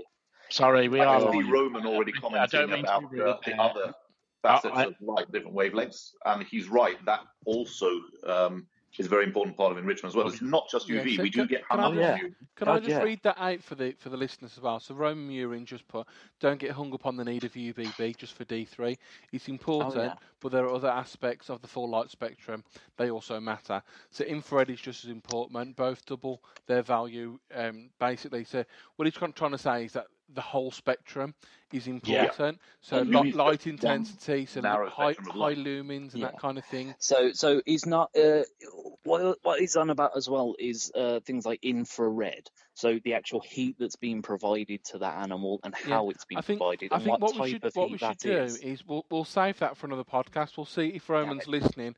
Let me know if you're up for it. But we can kind of get maybe Roman and some of you guys back on to actually let's do a podcast on the full light spectrum. Yeah, and that kind of thing. He is absolutely right. There are other things, and heat is extremely important. Well, and light in where that heat come from, visual spectrum from many lizards. We'll leave it there for the moment with the enrichment side of things, because I feel like Taran's kind of sitting there rocking backwards and forwards a little bit. I'm all right. He's more likely sitting there twiddling something he can't name and getting quite happy. He's sitting there mixing his substrates. That's what he's doing. Yeah, he's sitting there mixing them all together. Okay, so I want to talk about obviously we've spoken about enrichment. We spoke how we can possibly provide more enrichment, whether it be through the parameters of light or different heats and substrates and branches and plants and and all that. So a lot of these things, and there's kind of a trend these days that people are keeping bioactive. And for our listeners' sake, Taran, could you explain what bioactive is, please? Yeah. Well, bioactive is basically creating a pseudo-functioning ecosystem. The aim is to create a system that breaks down waste and changes it into a plant food, basically lets your plants grow. They're obviously releasing decent amounts of oxygen in the atmosphere, and it's just a cycle. Obviously, I say it's a pseudo version because it is a small enclosure, they're really compact, you're never going to get a perfect setup. But we do aim to get to that. So it's using various bugs, microorganisms, things like that, to help break waste down and improve. To be honest, it's more about improving the system for the keeper than the animal itself. Who's making that horrible cracking sound? It's Rick. He's typing away like a good one, and he needs to mute his phone. He needs to mute it. 1967 typewriter or something. What? I can expect it to go. I just waiting for the sting. Like that in a minute. So Taro, my keyboard warrior came out. Taran, carry on, Taran. You were saying about your bioactive and how it's set up, and basically you're trying to get the bugs in there to deal with the other bugs. Don't let them overcomplicate it, my love. A lot of the time, you see online, people just kind of equate it to you throw your bugs in, they eat the poo, everything's done. I don't believe that. I believe there's a lot more to it, and you are trying to create an ecosystem in there. So you need your bigger bugs like your wood lice that are breaking waste down quite quickly. Okay, so there's a bit of a cycle, isn't there? So I believe it's called the phosphorus cycle. So we can talk about that. I think from the nitrogen cycle. Yeah. So my basic understanding is animal. So I don't know, snake poos. The bugs eat the poo. The bugs then eat the bug's poo, and then that breaks down into the soils or the substrates, and then the plants absorb it. It goes up into the air, yada yada, and that's kind of how it works. So do you want to go into detail in that? But obviously a lot more descriptive than I just waffled on. Well, one of the things you also missed there is the microbes within the system. So obviously your bugs are eating the poo, and at one of the Drayton Manor meets we went to earlier this year, Mary Pinborough from PALS actually did a talk, and they said they looked into what's coming out of these bugs, and a lot of it is basically just molds and fungi and stuff, and you're just pumping that back into your system. So without having the microbial side of things in your system, you're basically just creating stench. Now, in the old days, when people used to keep dart frogs and day geckos bioactive, that wasn't a problem. They all used to collect them outside. All the bugs were in there for it, and they did get quite nice cycles. But these days, we see a lot of people with the bearded dragon trying it. Now, that's orders of magnitude more waste every time it goes to the toilet. So we need to consider the system itself and how well it's actually functioning. And would you say there, Tarrant, that make sure that it's beneficial to your animal that you've got? If you're going to go bioactive, the most important thing you need to do is care for your animal. Whether that is in a sterile enclosure, a naturalistic enclosure, whatever, you've got to set it up for the animal, rather than trying to get a nice, pretty bioactive setup that the animal's just going to get an RI and die within 3 weeks. Definitely. I think, again, it's more important to... The bioactive side of things maybe is to make things easier for you, so you have to do less cleaning. It is, I don't currently keep bioactive. Since I've moved into this house, I haven't got around to doing it all yet. You didn't know? Didn't you try a little bit with some of your white lips? No. I've got it's all planted. It's you ready planted, to go. didn't you? Basically, it wasn't bioactive, I don't want to give Tarrant the money. I don't want to buy springtails off him. So that's basically what it is. So what I used to do was basically I used to use 2 different species of springtails, various different woodlice, millipedes, and other bits of isopods and whatnot thrown in there. And I used to find that it would take quite a while for them to digest all of the feces and whatnot. So what I used to do is I used to take out the bulk and then leave the rest for them to kind of like, it saves me having to replenish that substrate every now and again.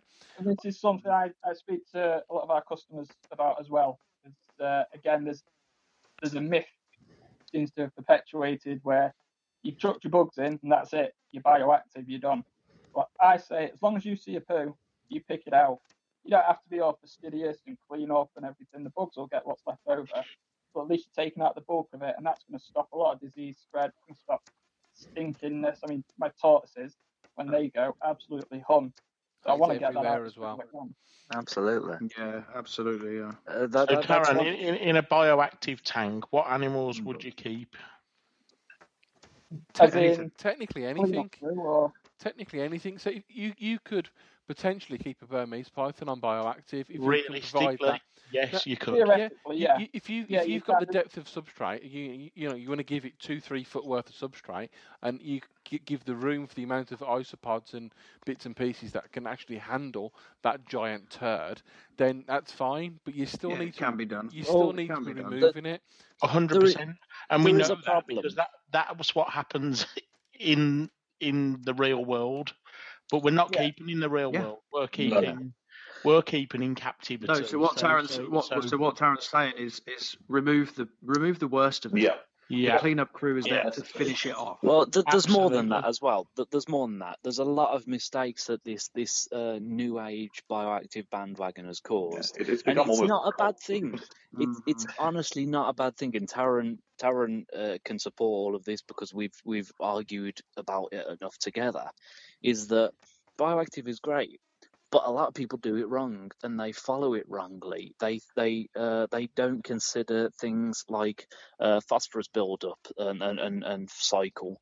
They don't consider other things in the soils. They don't consider that a lot of bioactive tanks are too wet far too build wet. up of anaerobic bacteria in the soil. They're not taking into account that to have an ongoing bioactive enclosure, you can't let that soil become anaerobic with the bacteria in it. You have to turn it and get oxygen in that soil, otherwise it is completely not doing what you want it to do. Yeah. It might even be building up more waste. I think Danny said to me the once, and actually I think he said it quite a few times, that keeping bioactive might actually be more complicated and harder than keeping pseudo-naturalistic or sterile. Oh, well, that's where the divide comes in between naturalistic. Yes. But between naturalistic and bioactive, these are two different things, and none of us will sit here and tell you do bioactive, because God, no, that is not the first step you should do. The first, absolutely not. I mean, I think bioactive can be an amazing way of keeping. It can be fantastic. I think that it's more suited for smaller animals in larger enclosures. For example, dart frog, great, small lizards, even small snakes. When you start using Burmese pythons, that's when I start doubting more. I mean, maybe you need a football pitch then to do it. Actually, it all depends how big your woodlice are. Using the size of enclosure for a Burmese python that is going to probably deal with that level of waste. I mean, not just the poop. The amount of urine those things produce. I mean, it's like a gallon of the You're right. This is where you obviously haven't been to Birmingham, mate, because our woodlice are the size of Mini Coopers, mate, over here. So I'm perfectly fine. That's pollution for you. If you step across the border into Sutton Coldfield, they're much smaller, and we don't have need for them. Yeah, just bringing it slightly off topic for a second, and whilst we're on the subject of Birmingham, so. We do have a bit of a dilemma on this podcast at the moment. There's a bit of an elephant in the room. So obviously, Danny Wells is the Norfolk Hobbit, but there's another. You calling me a fucking elephant? I know what you're going to say as well. Yeah, there is another Hobbit on this podcast, and that is Ricky. Now I need to know. To a giant, everyone is a Hobbit. Yeah, so I need to know who's the real Hobbit. Who's the real Hobbit? Ricky, you can have it, mate. You can have it. Fight me at Doncaster. Yeah, no, have it. Honestly. Look, the last time you said the first time I'm ever backing down from a fight, have it. Genuinely. Yeah. The last time you said that in my presence, you ended up getting smacked around the head with a snake hook. That was not fair. That was not very nice. Pretty sure my hands were full. Just put best pool player in the world, Luke Harris has. Right. I'm going to bring you back because I do want to cover with the bioactive as well. Go back to the when people think that bioactive means that you don't have to do much. Well, I totally disagree, and I show this at work. We have quite a large bank of bioactive enclosures at work for 3 different species of tree frog and gargoyle geckos and crested geckos. A lot of people have found issue with these in like a college workplace where they think, students need to be having jobs with this. How is bioactive helping these students do jobs? Well, you should see when these students walk into a lesson with me. I'm having them clean poo off all of those leaves. I'm having them trim dead leaves and prune and take cuttings for new plants. I'm having them take a spoon and a fork and turn in that substrate so it doesn't become anaerobic. Do you know what? The annoying thing still do and spot clean to keep these enclosures going. They are not a perfect system. Ricky? And that is, sorry. I get in biotanks geckos, they just shit on the glass. Yeah. Oh God, yeah. My biosystems do nothing. Do it too. Well, we had a good. They're excreting all day long and like staining your nice clean glass. We had a Nico the other week. Why are you doing that there? You're supposed to be doing it into the soil so it can all be absorbed. We had a good chat on the podcast the other week, guys, and what Nico said is, and he was absolutely right, in a perfect environment, we could all keep bioactive if we was very, very rigid and regimented and we would do this and that, but we're not. We're lazy animals, so we will let that go. We're 100% we are lazy. Now, if you've got the right type of creature in that right environment, I think they're the most beautiful tanks to look at. When you see bioactives set up properly, and I go, wow, and I would love to be able to do that. Absolutely, I have two of them right in front of me. Yeah. And if you've got 10 tanks or 10 Vivs, and you've got a full-time day job, and you've got kids, you love your animals, don't get me wrong, you will not have the time to spend to make sure they are kept in the right environment. And Nico was absolutely right. We are lazy creatures, and we need to make sure that we are doing the best for the creature we're looking after. So the creatures we've got, we need to look at, right, okay, how much time can I spend with this animal, and what can I do to provide for it, and in the right way. If it is naturalistic or whether it's bioactive, I mean, God blimey, I would love all my snakes to be in bioactive, big enough enclosures to be able to hold bioactive tanks for them, and for me to be able to have the time with them. But in a real world, we haven't got that. No, not just that. I mean, the one thing that I think listeners need to take away as well is that, yes, bioactive, it can be amazing. Yeah, naturalistic is a great way of keeping. I mean, for me personally, I keep everything naturalistic or bioactive. However, enrichment isn't restricted to naturalistic or bioactive. No, it's not. Oh God, yeah. I mean, if you look at put 3 hides in your tank.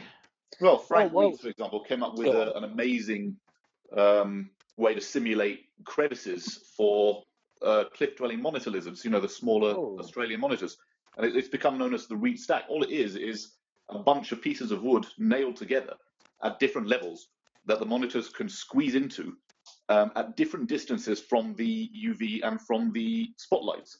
Yeah, and now, the fun thing is, something like that is so applicable across the board. We've been trying to build a Reitz stack for fire-bellied newts, for God's sake. I would go as far as to say that's far more enrichment than whether or not you've got springtails in your enclosure. Unless, of course, the animals are eating the springtails, in which case that's great for them too. But you see, that's thermoregulation. As I said before, we've shown that it's extremely potent form of enrichment for reptiles. If you can vary the way that reptiles thermoregulate, that is a very strong form of enrichment, and it doesn't need a speck of soil or a springtail or a plant in sight. Yeah. So that's one great example of enrichment that you can do without bioactive or naturalistic. An example of that with saying that, yes, we're talking about naturalistic and bioactive a huge amount, but we don't do everything like that at the college collection. We have bioactives and we have naturalistic. We also have quite a few snakes that are living on aspen and a bit of orchid bark. Yes. But we think about how we can enrich their lives. We have things like a hognose that actually does live on aspen because we have to show these different types of substrates to the students and how to use them appropriately. But that snake still has UV. That snake still has a halogen heat source and is able to properly thermoregulate. That snake is provided. It can burrow. And it's provided different bits of enrichment, and often students are allowed to think about that and apply that themselves. That might even be walking into another part of the collection, grabbing a fabric bag, grabbing the toilet area of a hamster's enclosure and jamming it into that bag and chucking it in the Hognose's enclosure for 5 minutes. Touch a few bits of the enclosure, take it out, watching it go mental. Sit and watch it go absolutely crazy, and have a little bit of eustress, which just enriches its life so much. You'll see. I mean, there are zoos that do much the same thing with Burmese and reticulated pythons. It was written up, I think it was by Cheng and Zen Li, that they do the same thing, putting used tea bags or basically bags full of rabbits, like shavings from a rabbit hutch. They bag it up, they put it in the enclosure, and they watch the snakes go wild. It's a absolutely principle.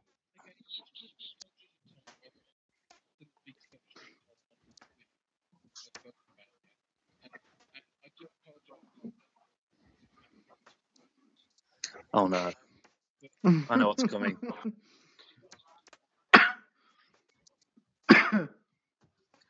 Oh, good Lord. Wow, thanks, guys. How do you know that?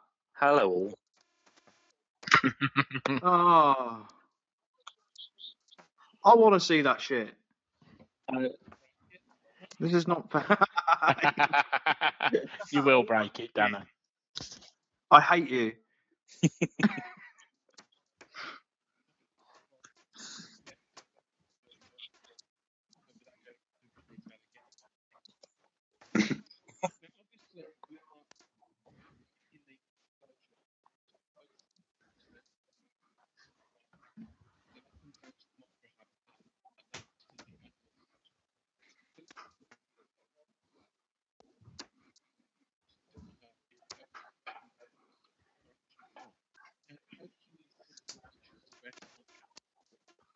I want Francis and Ricky to have an argument about it.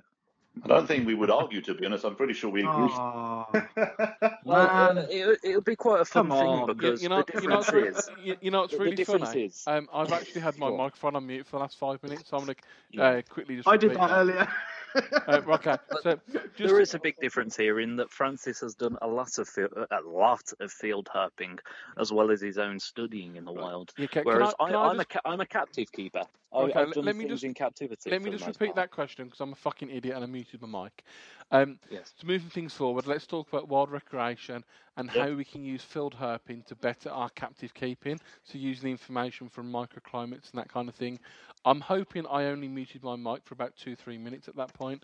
Else, there's going to be a really, really funny editing. No one missed you, mate. It was only Jen said, "What's going on? I can't hear shit." So Jen owes us £1. Can you guys hear me? Yeah. Yeah, apparently that's always one of these. It's been recorded. It's cool. Don't worry, Jennifer. Yeah. Okay, so Saskia said that's better as well. Yeah, so Francis, if you'd like to, obviously you've done quite a bit of field herping, so let's talk about perhaps some of the species in Gibraltar that you've kept. How has seeing their natural environment helped better your keeping, and what have you taken from it? Is Francis there? Yeah. I can't hear Francis. I can hear Francis. It's on you lot. No, we can't hear Francis. Francis, can you do me a favour, mate? Can you exit the chat and we'll bring you back in because I can't hear you. On the Facebook chat, on the messenger chat. Back. Don't add him back. It's so peaceful. That is horrid. Okay, we can all talk now, guys. Ricky, you were totally right. You was absolutely right in what you said, Ricky. It's a shame that Francis couldn't join that discussion, but that was brilliant. Can everybody hear me now? Yeah, I can hear you. Taran, are you there, mate? Yeah, I'm here, mate. Right, okay, no problem. Just making sure we're all on. Himself in the corner. Right, okay, then. So Francis, crack on, mate. Enjoy yourself. You asked for it. I'm not going to recap all about my childhood as I did that in the last podcast. Just to stop you there really quickly, it's not Francis. Apparently, it's Michael Gove. Good. So, Michael Gove. Continue, Francis. Stuart Goff said it. I don't know. Who said it? Stuart Goff. So it's not Francis. It's Michael Gove. I don't even know who that is. Is it my soothing voice? It could be. I'm guessing Michael Gove sounds like a gimp as well, then. So, I suppose my perspective is a little bit unique among UK keepers, maybe not certainly among global keepers, in that I grew up seeing a lot of these animals in the wild first. So, I wasn't sort of buying corn snakes or leopard geckos from pet shops. I was catching my own reptiles in Gibraltar, where there was no pet trade, there were no pet shops.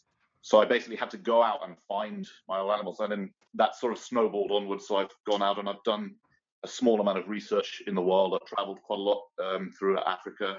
Now I'm starting to go through Asia quite a lot, and I've been to most of Europe. So I've been very lucky enough to have the chance to see a lot of the animals in the wild. And when I was keeping, what I was doing wasn't just bringing the animals back. I was also bringing things like plants that I found with the animals. I was bringing back soil, just everything that I could find where I caught the animal.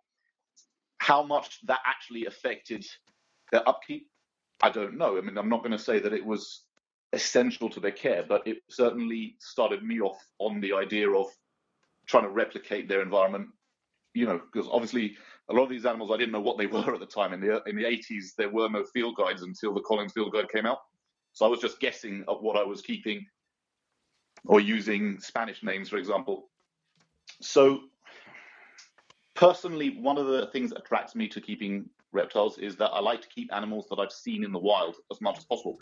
Of course, that doesn't mean I've seen all the animals I keep in the wild, but I've seen a fair few of them, and I tend to gravitate towards being excited by animals that I've actually seen, simply because that experience lets me sort of have a better idea of how they might fit in the environment they live in. So, for example, if I see a horseshoe whip snake, I've grown up finding them. I know exactly the kind of environments they live. I know the kind of heat they like. I know when it gets too hot for them to not come out, or when it's too cold for them not to come out. And that expresses itself in the way that you keep them. I mean, I think it's just a natural process. Nowadays, we've got a lot more knowledge, a lot more equipment that we can take with us. We have cameras, we have solar meters, we have thermal guns. You can point at a piece of rock and see exactly how hot it is, the surface temperature that they're basking at. Not to mention the keyboard warriors. Ooh, they're keyboard warriors now as well, so everyone knows. Like me and you. And John Campbell, he got Carry on. John Campbell got accused of being a keyboard warrior quite recently. Oh, he's one himself, and he knows it. He is. Keyboard ninja. So, yeah, I mean, it's basically just things that you can use to give you ideas on how to keep the animals. I'm not saying it's essential for keeping them. I mean, all of the common species that we keep them and breed them because they are extremely adaptive. They can put up with stresses that maybe more delicate species couldn't. They can deal with living in a tub, for example, or living in a viv that isn't set up to quite the temperature specifications that they might use in the wild. And conversely, a lot of the delicate species that are in the hobby or not in the hobby are not in the hobby because we don't keep them maybe to the exact specifications they need. So it's less important for things like a bull snake or a corn snake, which are hardy animals that can deal with wide ranges of temperature, that can deal with wide variances in light, in heat, and survive quite well. It's not the same as keeping, say, a Gastrophobus praesina, one of these tropical green keel scale lizards, or Stenophis, one of these weird Madagascan snakes, that you would need to know more accurate information. So there are a few bits of equipment. I mean, obviously, not everyone is going to be able to go out to the wild and see things, but the way things are in the world today, package holidays are pretty cheap. You can go and see animals in the wild. A lot of people do it. A lot of my friends can go and see this. So some of the pieces of equipment that you might want are basically pieces of equipment that you would have anyway as a reptile keeper, and they translate really well to being able to look at environments in the wild. So a thermal gun. I mean, you can get them for like £2.50 off Amazon, or £10. You point it, click, and you can get an accurate temperature reading of whatever surface you're pointing it at. So I mean, Francis, do you try and keep all your animals exactly how they are kept in the wild?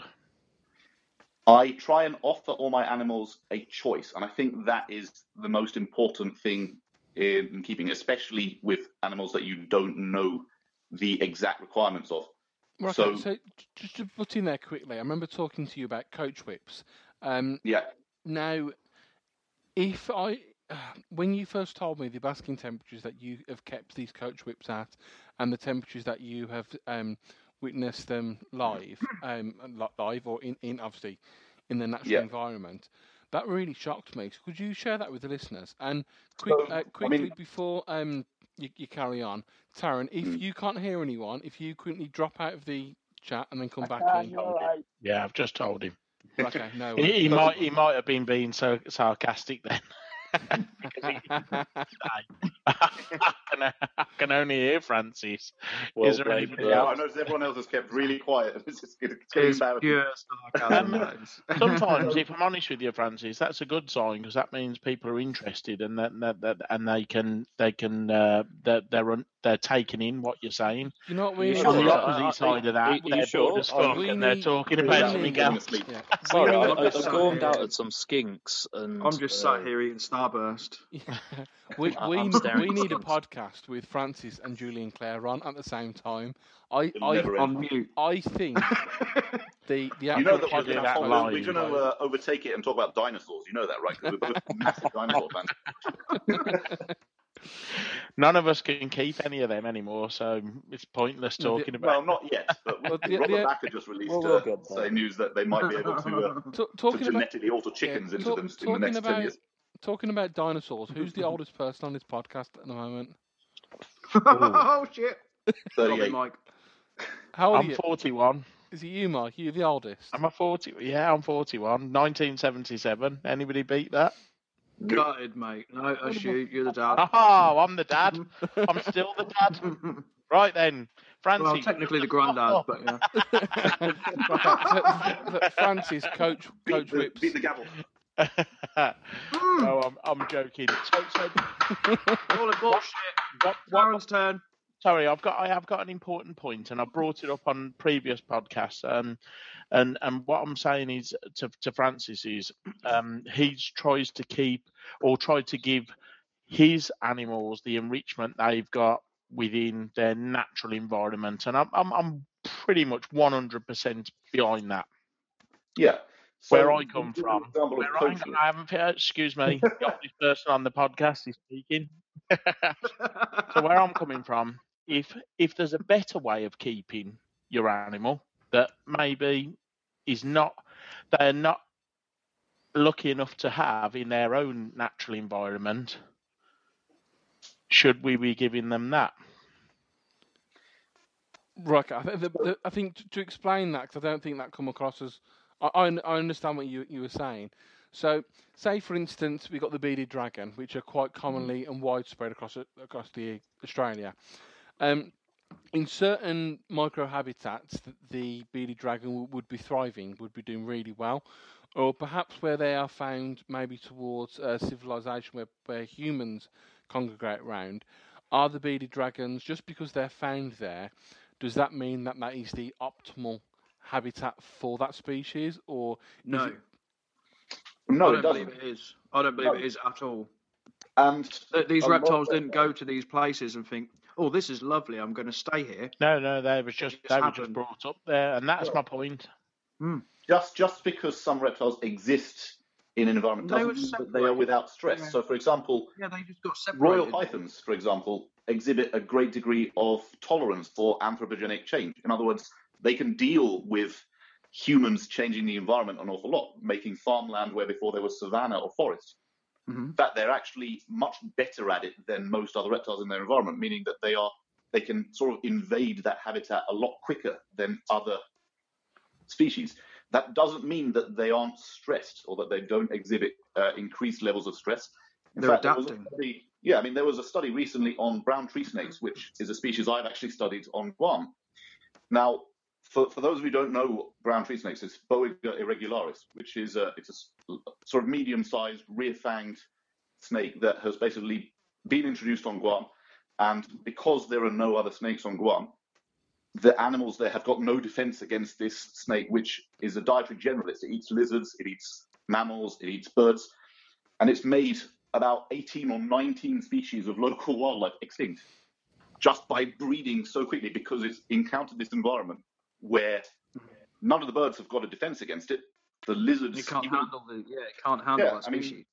One of the things I found out there was that the house geckos on similar islands that do have snakes, such as Tinian or Rota, they have reactions to encountering a snake. So they have a defense mechanism where they'll drop off a tree or drop off the side of a house. They don't exhibit that on Guam because they haven't grown up in an environment, or they haven't evolved in an environment where there are snakes. And of course, the snakes took huge advantage of that. They're now overbred. They're all over the place. And yet, they've released recently a study showing that those snakes actually have high levels of stress, despite the fact that they're doing so well. So yes, it could be that just because the snake is in wild or lizard in wild doesn't mean that it's not stressed. It just depends on how adaptive they are, to answer the question. It's like Jennifer just said. Stress is a natural behaviour. You're going to find stress in every animal on every continent, all over the world, of course, in some way, shape, or form. That doesn't mean that the animal isn't going to do well, isn't going to reproduce, isn't going to eat. Mm-hmm. So I mean, it's still going to be exhibiting stress. But as you say, the animals, the reptiles, Danny, and I know I've gone about it before. Is if you're taking something from one substrate and you're going to put it on a different substrate, that animal might actually benefit from being on a grass substrate than being on a sand substrate. Just because it lives on a sand substrate, and it has done for doesn't mean it necessarily does best on that substrate. It doesn't. Agree. And I wholly believe that it's species or animal dependent, context dependent, as I said at the beginning of the podcast. Yeah, exactly. It depends on context. Like say for instance, I could own a pair of GTPs, let's say a pair of GTPs or a pair of Japanese rat snakes. To most people, exactly the same snake, exactly the same species should behave exactly the same. They don't. They're so different. Even if you have two males, they're completely different. My Japanese rat snakes, for example, the male loves to bury underneath the moss. The female loves to sit in the water bowl. They're miles apart from each other. They're so completely different.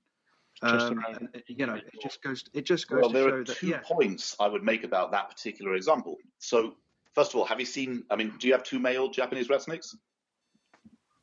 Yes. You do. Have you seen them wrestle? No, I don't really want to. If you put them together during the breeding season, snakes will actually wrestle, not in an agonistic way. So I mean, not in a violent way. It's non-violent. They won't bite each other, but they will wrestle for dominance. That's a form of stress. There's going to be a winner and a loser in that interaction. So as we said earlier, that's acute stress. Stress hormones will appear in the bloodstream of those animals. The loser will stay stressed. The winner will have its breeding drive increase. And if you put that animal with a female, it'll mate. If you put the shed skin of another male into its enclosure, you'll get the same sort of response. Its stress will go up, but it will also induce breeding. It's funny you say that. We had Nico Hazard, and he said he knows people that used to just bang the males into a bucket in the middle of the breeding room, right? And just that pheromone and that what was going on in that bucket where they were wrestling each other was releasing all things, and they went, "That's all we need to do.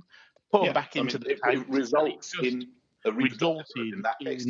The females would respond to it. Everything would respond in that room to basically an all-out war of males and testosterone and the hormones and everything like that. And then all of a sudden, everything was kicked in and they all started breeding. Yeah. Now, if you go into the wild and you pick up a male Japanese rat snake, and you'll see its stress will go up, and it'll get what's known as emotional fever, which I was going to cover, but I don't think we're going to have time.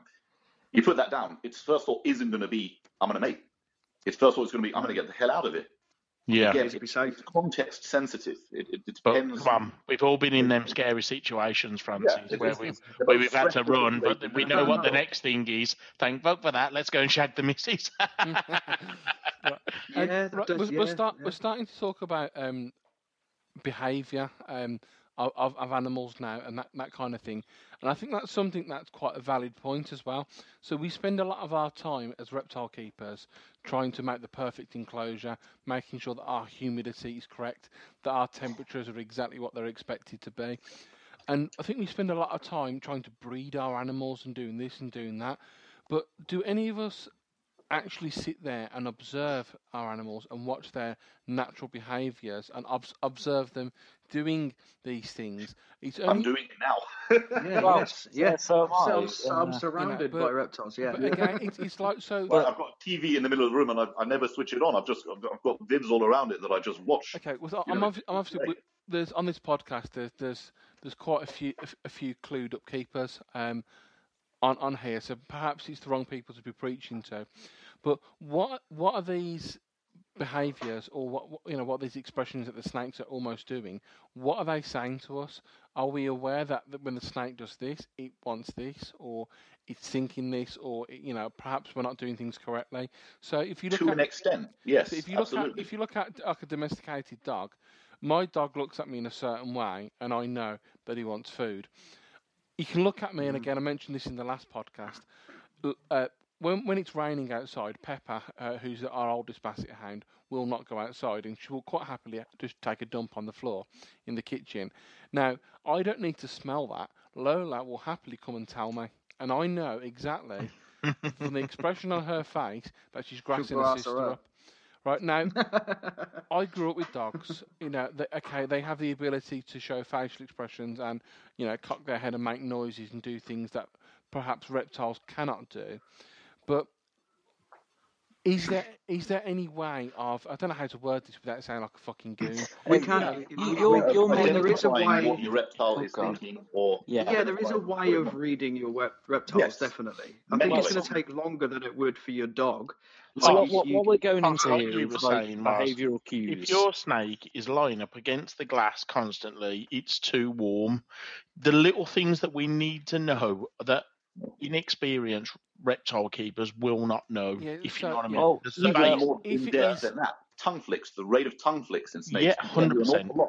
It can tell you whether they're exhibiting a fear response, if they're curious, if they're just lazy and not bothered. Eye movements. I mean, there's a great example would be gaboon vipers. They sit there doing nothing. If you can see its head, it wouldn't move at all. If you're watching its pupil, just the fact that the pupil dilates or moves slightly will tell you that its attention is switched on. Just that little movement is all the warning that you might get before a strike. Yeah. And that's the kind of thing that you have to be clued up on and look at if you're keeping that kind of snake. But not only that, something I touched on, which Jen is actually very kindly saying in the comments, is we don't actually know everything for every species. And some of the importance is we need people to watch these animals in enriching enclosures to find out what they will actually do. Yeah. Well, as she has explained, ethograms. And I think it's worth pointing out what ethology is. So it's basically it's a study of natural behavior from an evolutionary perspective. All of the people in the studies that we've been citing, for example, Braun and Burghardt, are ethologists first and foremost. So you have to begin that with a description of what the animals do both in the wild and also in a captive environment. Yeah, so when you're pointing enrichment towards an animal in how you're creating it, you need to know how that animal behaves in the first place. So what we do with an animal that we don't know essentially how they behave in every which way, which most animals we actually don't. Most reptiles, we do not know all of their behaviours. I guarantee there are behaviours that royal pythons can exhibit that none of us actually know in any great form. Definitely. There was a very famous python breeder who said that large pythons never stretch out. And I was like, what? He had an I'm not going to say who it is. I'm sure some of the people listening know. We all know. We all know, yeah. And he was arguing with someone else. I think it might have been Daniel Bauer. I'm not sure. That if you've ever seen one in the wild, you'll never see one stretched out. They always stay curled up. To which I replied, bollocks. That's how they move. They move stretched out when they're not stressed. They move in rectilinear motion, caterpillar crawling. They literally move in stressed out. And if you follow them in Africa, which I've done as it happens with Natal pythons, they move stretched out. They don't sort of use the same sort of locomotion as other snakes unless they're threatened.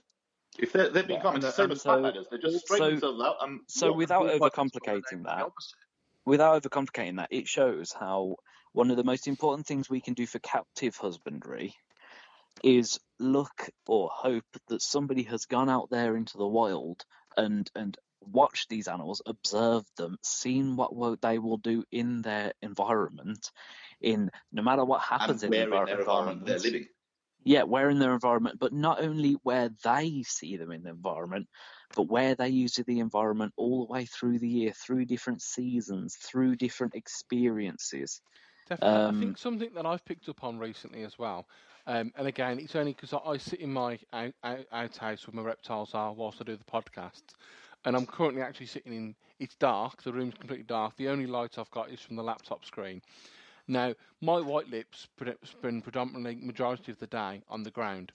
Now, all the lights are off, all the heat's off, yet both white lips are actually on the branches, and they're literally there, almost called like a GTP, waiting. Now, that tells me they're hungry. In my opinion, they know that you're around and they associate you with food, possibly. Possibly. However, the position that are in, if a little mouse was to wander by, they're in perfect position to grab that. So of a night time, they go into this position every single night. Now, that's something that they don't do in the day. When they're not digesting. Yeah, when they're digesting, they're hiding. When they've eaten and they've got a full stomach or have recently eaten, they don't do this. But at the moment, because I'm calling the animals, they haven't eaten for 8, being correct, for the best part of 8 weeks now. And they're hungry. They want some food, and they're in this position now. That is natural behaviour that you would probably find, out there in the wild, and they probably do loads of other things that I'm completely oblivious of, because unfortunately, I work 60 hours a week and can't watch my reptiles 24/7. Yeah, but he said that you still know your animals. Yeah, I mean, it goes back to what Danny said about his Japanese rat snakes, that the male does one thing, the female does another. And that's an important point, because even when it comes to thermoregulating, so there's an expression called preferred temperature. This is the temperature that the animal prefers to regulate its body to. Mm-hmm. Now, surprisingly enough, for reptiles, it's quite often very close to mammals. It's just that they have a different way of getting to that temperature. So preferred temperature, or TP, it varies throughout the reptile's life. It varies between a male and a female, between a pregnant or gravid female and a non-pregnant or non-gravid female, between an adult and a youngster. It varies by time of year. You can't have one constant temperature, for example, and expect that is the right temperature for the animal. Now, going back, I think it was Mike that was asking about the optimum, the idea of the optimum conditions. That doesn't exist for reptiles, with a few exceptions that are obligate thermoconformers. But what we find is that optimum temperature, which is basically the optimum temperature that the animal can be for its biological processes to work correctly, is not the same as the animal's preferred temperature. There's a trade-off. Yeah, so, absolutely. For example, basking makes the animal vulnerable to predation, for example, or it might take time from the animal hunting and feeding itself.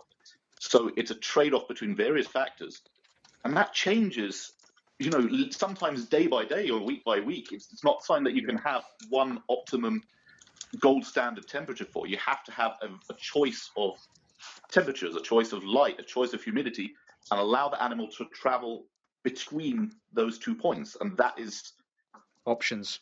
Yeah. I mean,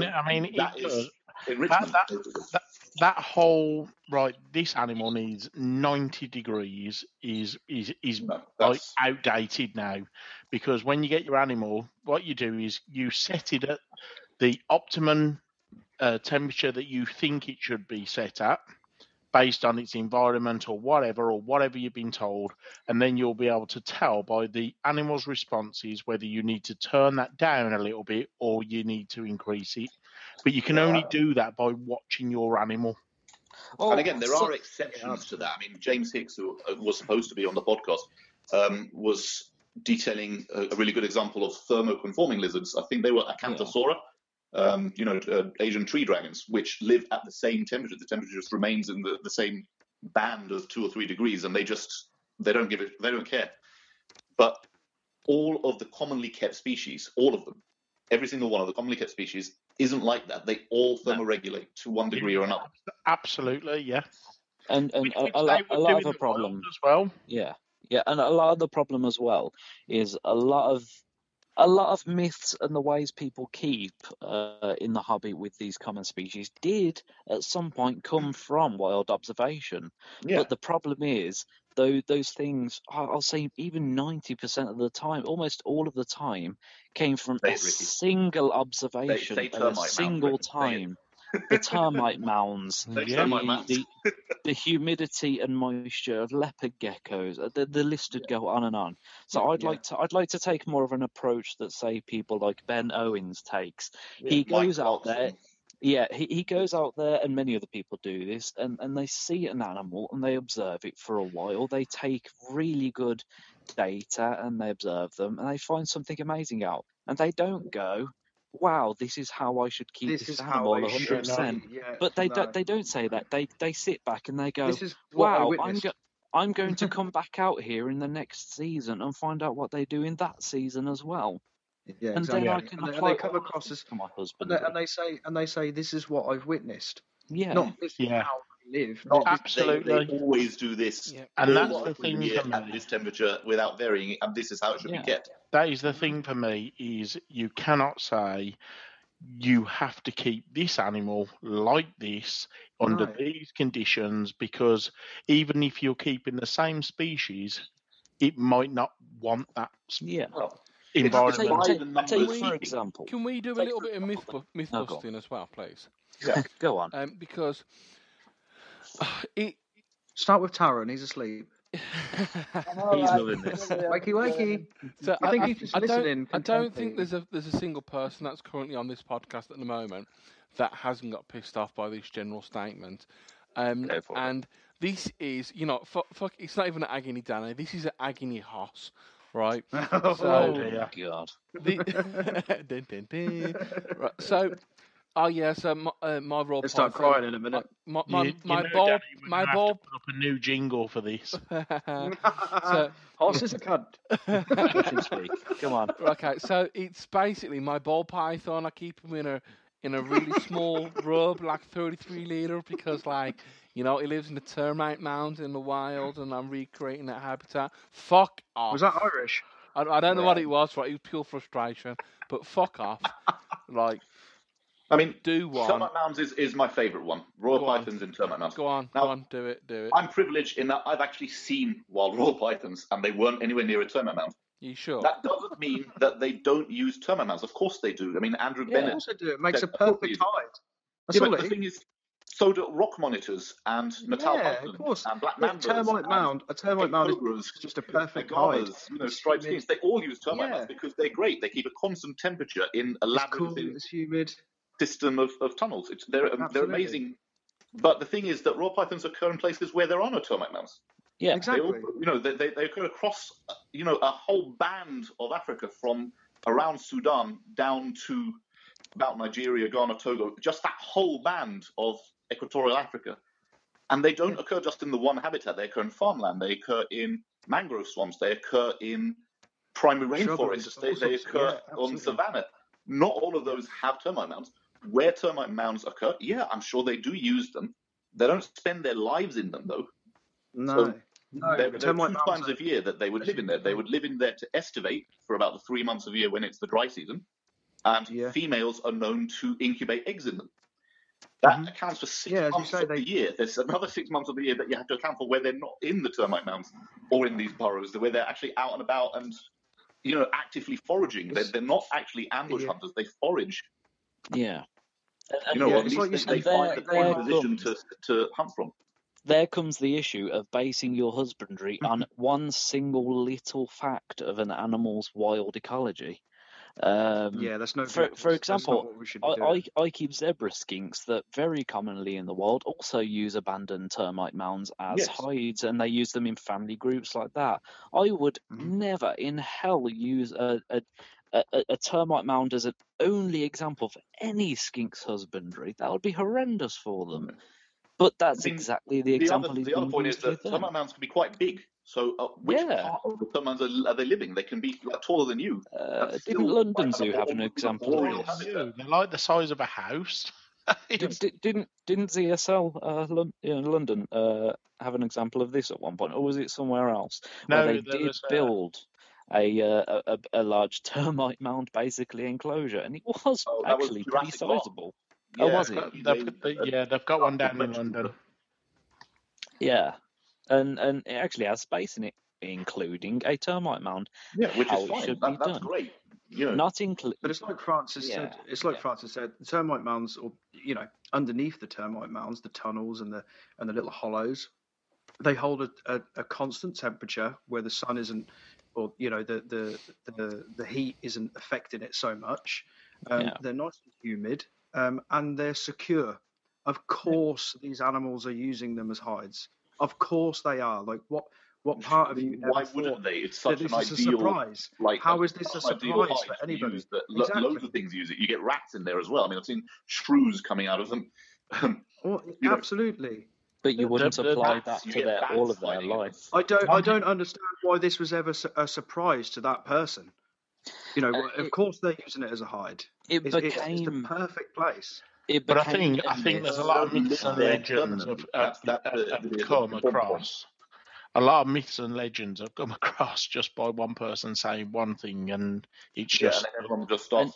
And not only that, a lot of the myth also comes along with forgetting that the animals used in these examples, like royal pythons, are one of the hardiest snakes out there. They live in such a range of conditions that you they're can natural put colonizers. They recolonize farmlands really quickly, like much quicker than other reptiles. Their hardiness is their downfall. Yeah, the hardiness is their downfall. And That's hence why they're so commonly kept and so easily bred. Yeah. But the interesting thing about them is, in the 50s and 60s, nobody thought that they lived in termite. Nobody, if you read books, I've got black and white books from the 40s and the 50s and the 60s, and they all say they can climb some of the time, they eat birds and mice.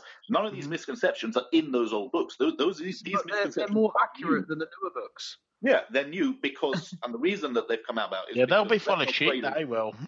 They find them at the times of year when they're estivating. So when they're living in burrows for 3 months a year, the local trackers are extremely good at finding them, following the tracks. They can tell which burrows are occupied just by observing the outside of the burrow for shed skin and feces.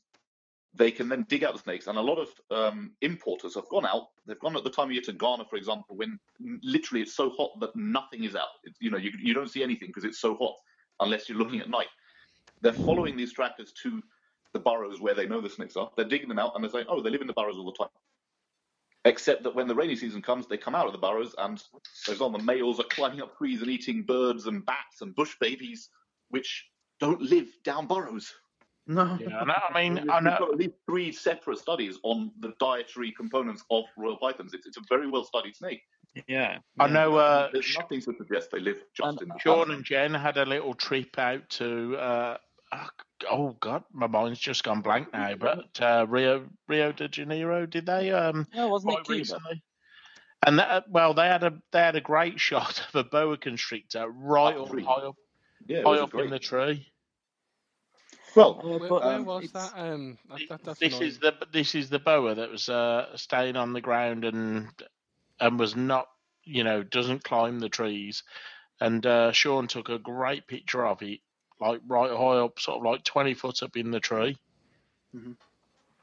Okay, but it's sorry, I've just silenced everybody there, haven't I? But, a lot of this becomes where people didn't try and keep these animals well as well.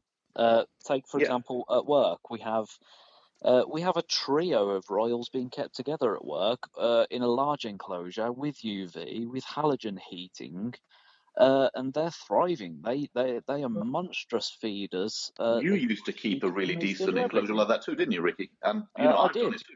And these animals are fine like that. Of the animals actually coming out onto a perch 2 feet in the air to bask under the UV. And not only that's that, not a stressed animal. That's an animal exhibiting natural behaviour. And they'll come out and feed at those levels high up as well. Mm-hmm.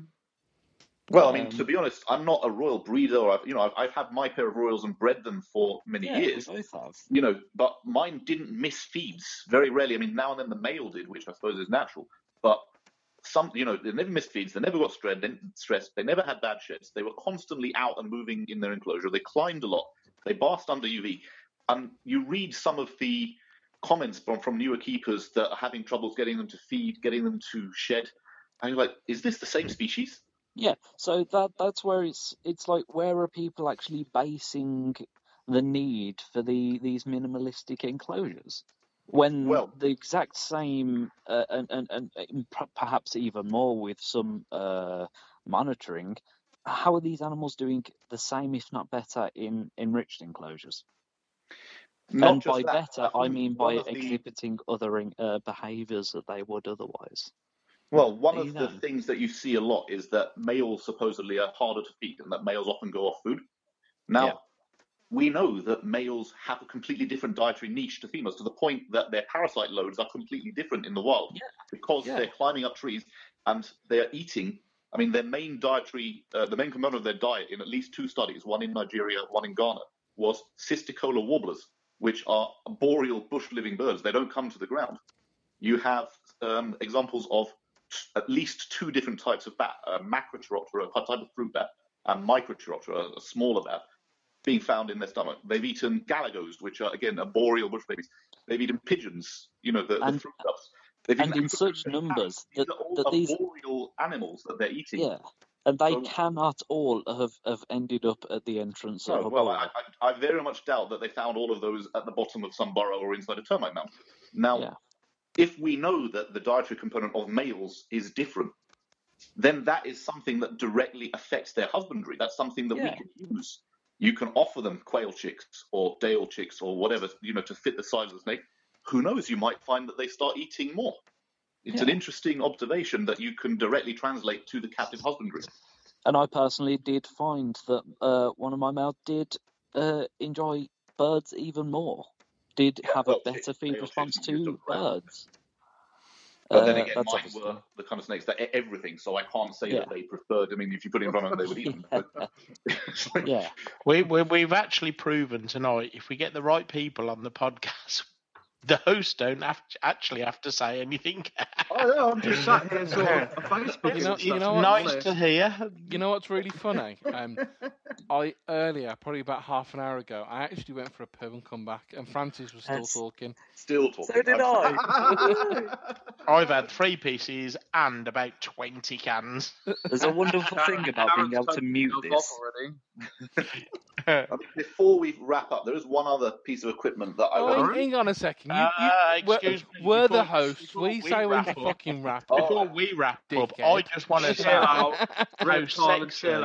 sexy Ricky's voice is tonight on the podcast.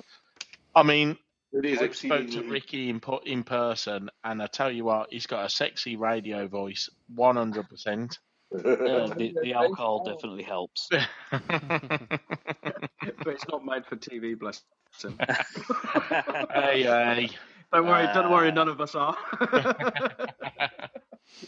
We're only made for Doncaster. Yeah. Right, okay, so obviously we've spoke about an absolute abundance of information. Is Taron still alive? I'm still here. Oh, bless him. Do you know what? He's been good as gold all night. Is there anything Taron wants to bring forward, though? What was that? Taron, how are you? Are you alright? Come on, mate. 1-on-1, me and you, babe. How are you? I'm alright, babe. How are you? How's life? Good. How are the monkey tails? Family? Yeah, so the monkey tails, they basically are your family. Forget the rest of them. They are. That's exactly who I meant, Ricky. Hi, Louise. Bye, Louise. How are the monkey tails? I'm getting stared at by Wally right now. And Louise? No, he's not staring at her. Oh, that's good. Brilliant. Oh dear. Well, okay, guys. So we're gonna have to start wrapping it up because we've literally got a couple of minutes. 2 hours and 50 minutes. Yeah. Already. Mate, I've not eaten all my fruit gums. How many you got left? 6. That's one each. Mate, that's about 10 minutes of chewing. Oh man! Right, so let's get on to the next rant. Fuck off. Right, we're gonna have to start wrapping it up because obviously we've only got so much allowance per episode. But again, thanks guys. Thanks Francis. You must have a really sore throat. There's a bag of strepsils on me, mate. God, I can't wait until you can make 5-hour podcasts. No, don't ever apologise. No. Somebody that wants to talk enough. I'm telling you. He's brilliant. Francis, you're a man after my own heart. I'll just say, get a solar meter. There we go. That's another important piece of equipment. I had to get it in there. No Save up. I Solar meter 6.5. I think what we need to do as well is there's a couple of different things that I'd like to go into more detail that we've brought up. So obviously we could go into the actual light spectrum in so much 100%. detail.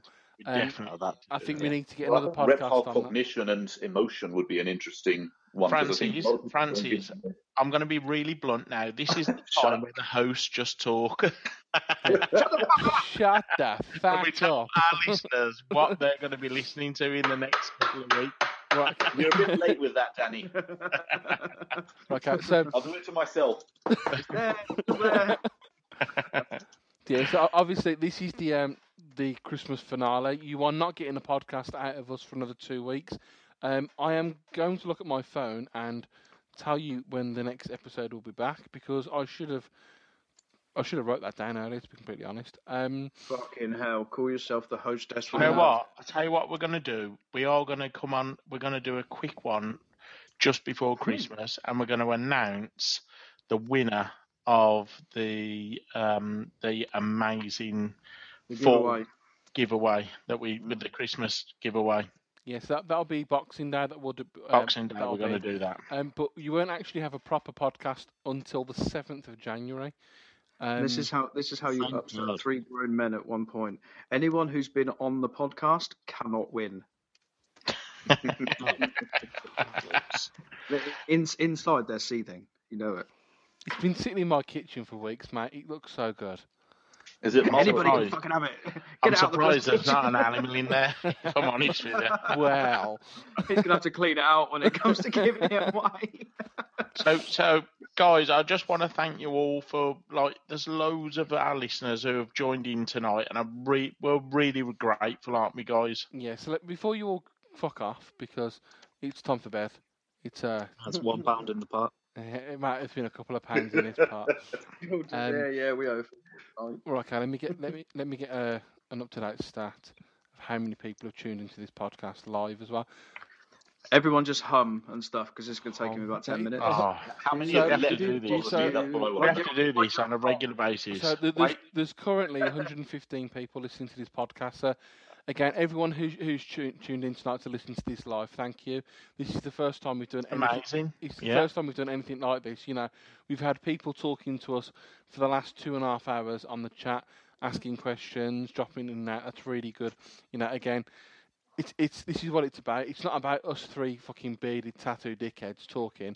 It's about getting the guests on. It's about talking about the hobby. It's about learning. It's about asking questions. It's about getting the more interesting people on. Well, yeah, we'll do that in the new year. Then. Did I just hear somebody else? I'm saying nothing. He just you know what? Right, mute Ricky, mute him. Yeah, so but it's across the whole of the hobby. Yes, it goes from very experienced keepers right the way through to people who are just starting out. Absolutely. And Chelsea's word of the week: keepers.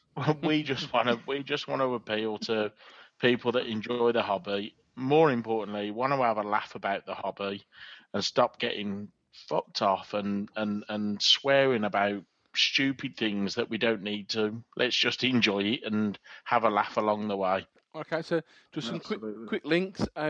Please go out and check out Kingston Exotics, because they've got their new products. Danny will never ever plug his own business. No, he doesn't, does he? Because he's good like that. Also, as well, go out and check Taryn's website out. Is that bioactiveherbs.com or .co.uk? Bioactive herpes. What was that in English? Both work, mate. Right, okay, cool. So go and check him out. If you've got any questions, feel free to message Francis and annoy him over the Christmas period, more than Taryn and Ricky, because he really deserves it. Again, there's loads and loads of people who've been buying T-shirts and calendars. I believe they're all out in the post now, or they've been. Yeah, there was ordered the other day, right. So they'll be out within the next couple of days. Yeah, so it's probably why our calendar completely failed. Might be. I don't know. I wouldn't like to. Whose calendar? Whose calendar? So advancing herpetological husbandry. Over the last week, we've raised just over £400 with T-shirt and calendar sales. So again, thank you guys for doing that. It's you guys doing it, not us. If you do want to buy a T-shirt or a calendar or anything like that, if you go on to reptileandchill.bigcartel.com. Also, if you do want to donate money to our ongoing course with Mental Health UK, that is justgiving.com/fundraising/reptileandchill. And I think that's about it for this year. I've got nothing else to say. I don't plan to do any more talking until the 7th of January. I just want to say. I do want to plug something if possible. Go on, Ricky. I was going to say, we do have a little competition, a little raffle going on that will be ending on Christmas Day. Which you can find on UK Herpetological and Invertebrate Hub. And there's quite amazing prizes in there worth a lot of money, a few awesome books on venomous snakes and a bit more artwork. It's all dedicated to Tel Hicks. Tel Hicks, who's unfortunately very lovely man. With a very lovely man through an injury. And he's amazing, a real hobby legend who honestly can't push anymore. If you meet the man at any of the shows and have a chat with him, he's lovely, Ricky, and he has some history that people don't know. Ricky, we've plugged him on pretty much most of our shows since his accident, and we are massive fans of Tel, and we're 100%. So listeners, if you can back Ricky up there, we do that. Get on there because that'll mean make a massive effect on his family. And get on the raffle. It's only £5 a ticket with amazing prizes, and it ends on Christmas Day. Well, get on it. Get on it. Just before we sign off, Francis, have you got one final thing to say? Many. So if you want to know more or keep up with, or if my voice hasn't annoyed the hell out of you this afternoon, just follow me on Advancing Herpetological Husbandry, or join me and Sam Perrett on Herp HQ and Herp Bites. Cool, nice one. Well, on behalf of everyone in Reptile and Chill, have an absolutely fucking awesome Christmas. Happy New Year. And drink all the fucking alcohol. Have a really good time. I hope Santa brings everything you've been asking for. And that's it. Good night, guys. Thanks for coming on. Good night, guys. Good night, guys. Happy Christmas. Happy Christmas. Oh, Taryn.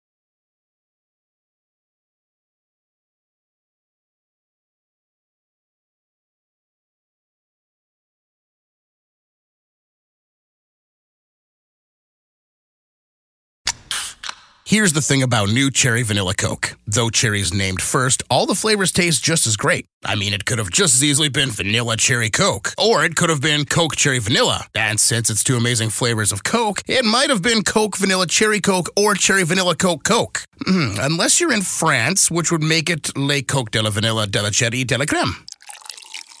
New Cherry Vanilla Coke, so good together. And new Cherry Vanilla Coke Zero Sugar, same great taste, zero sugar.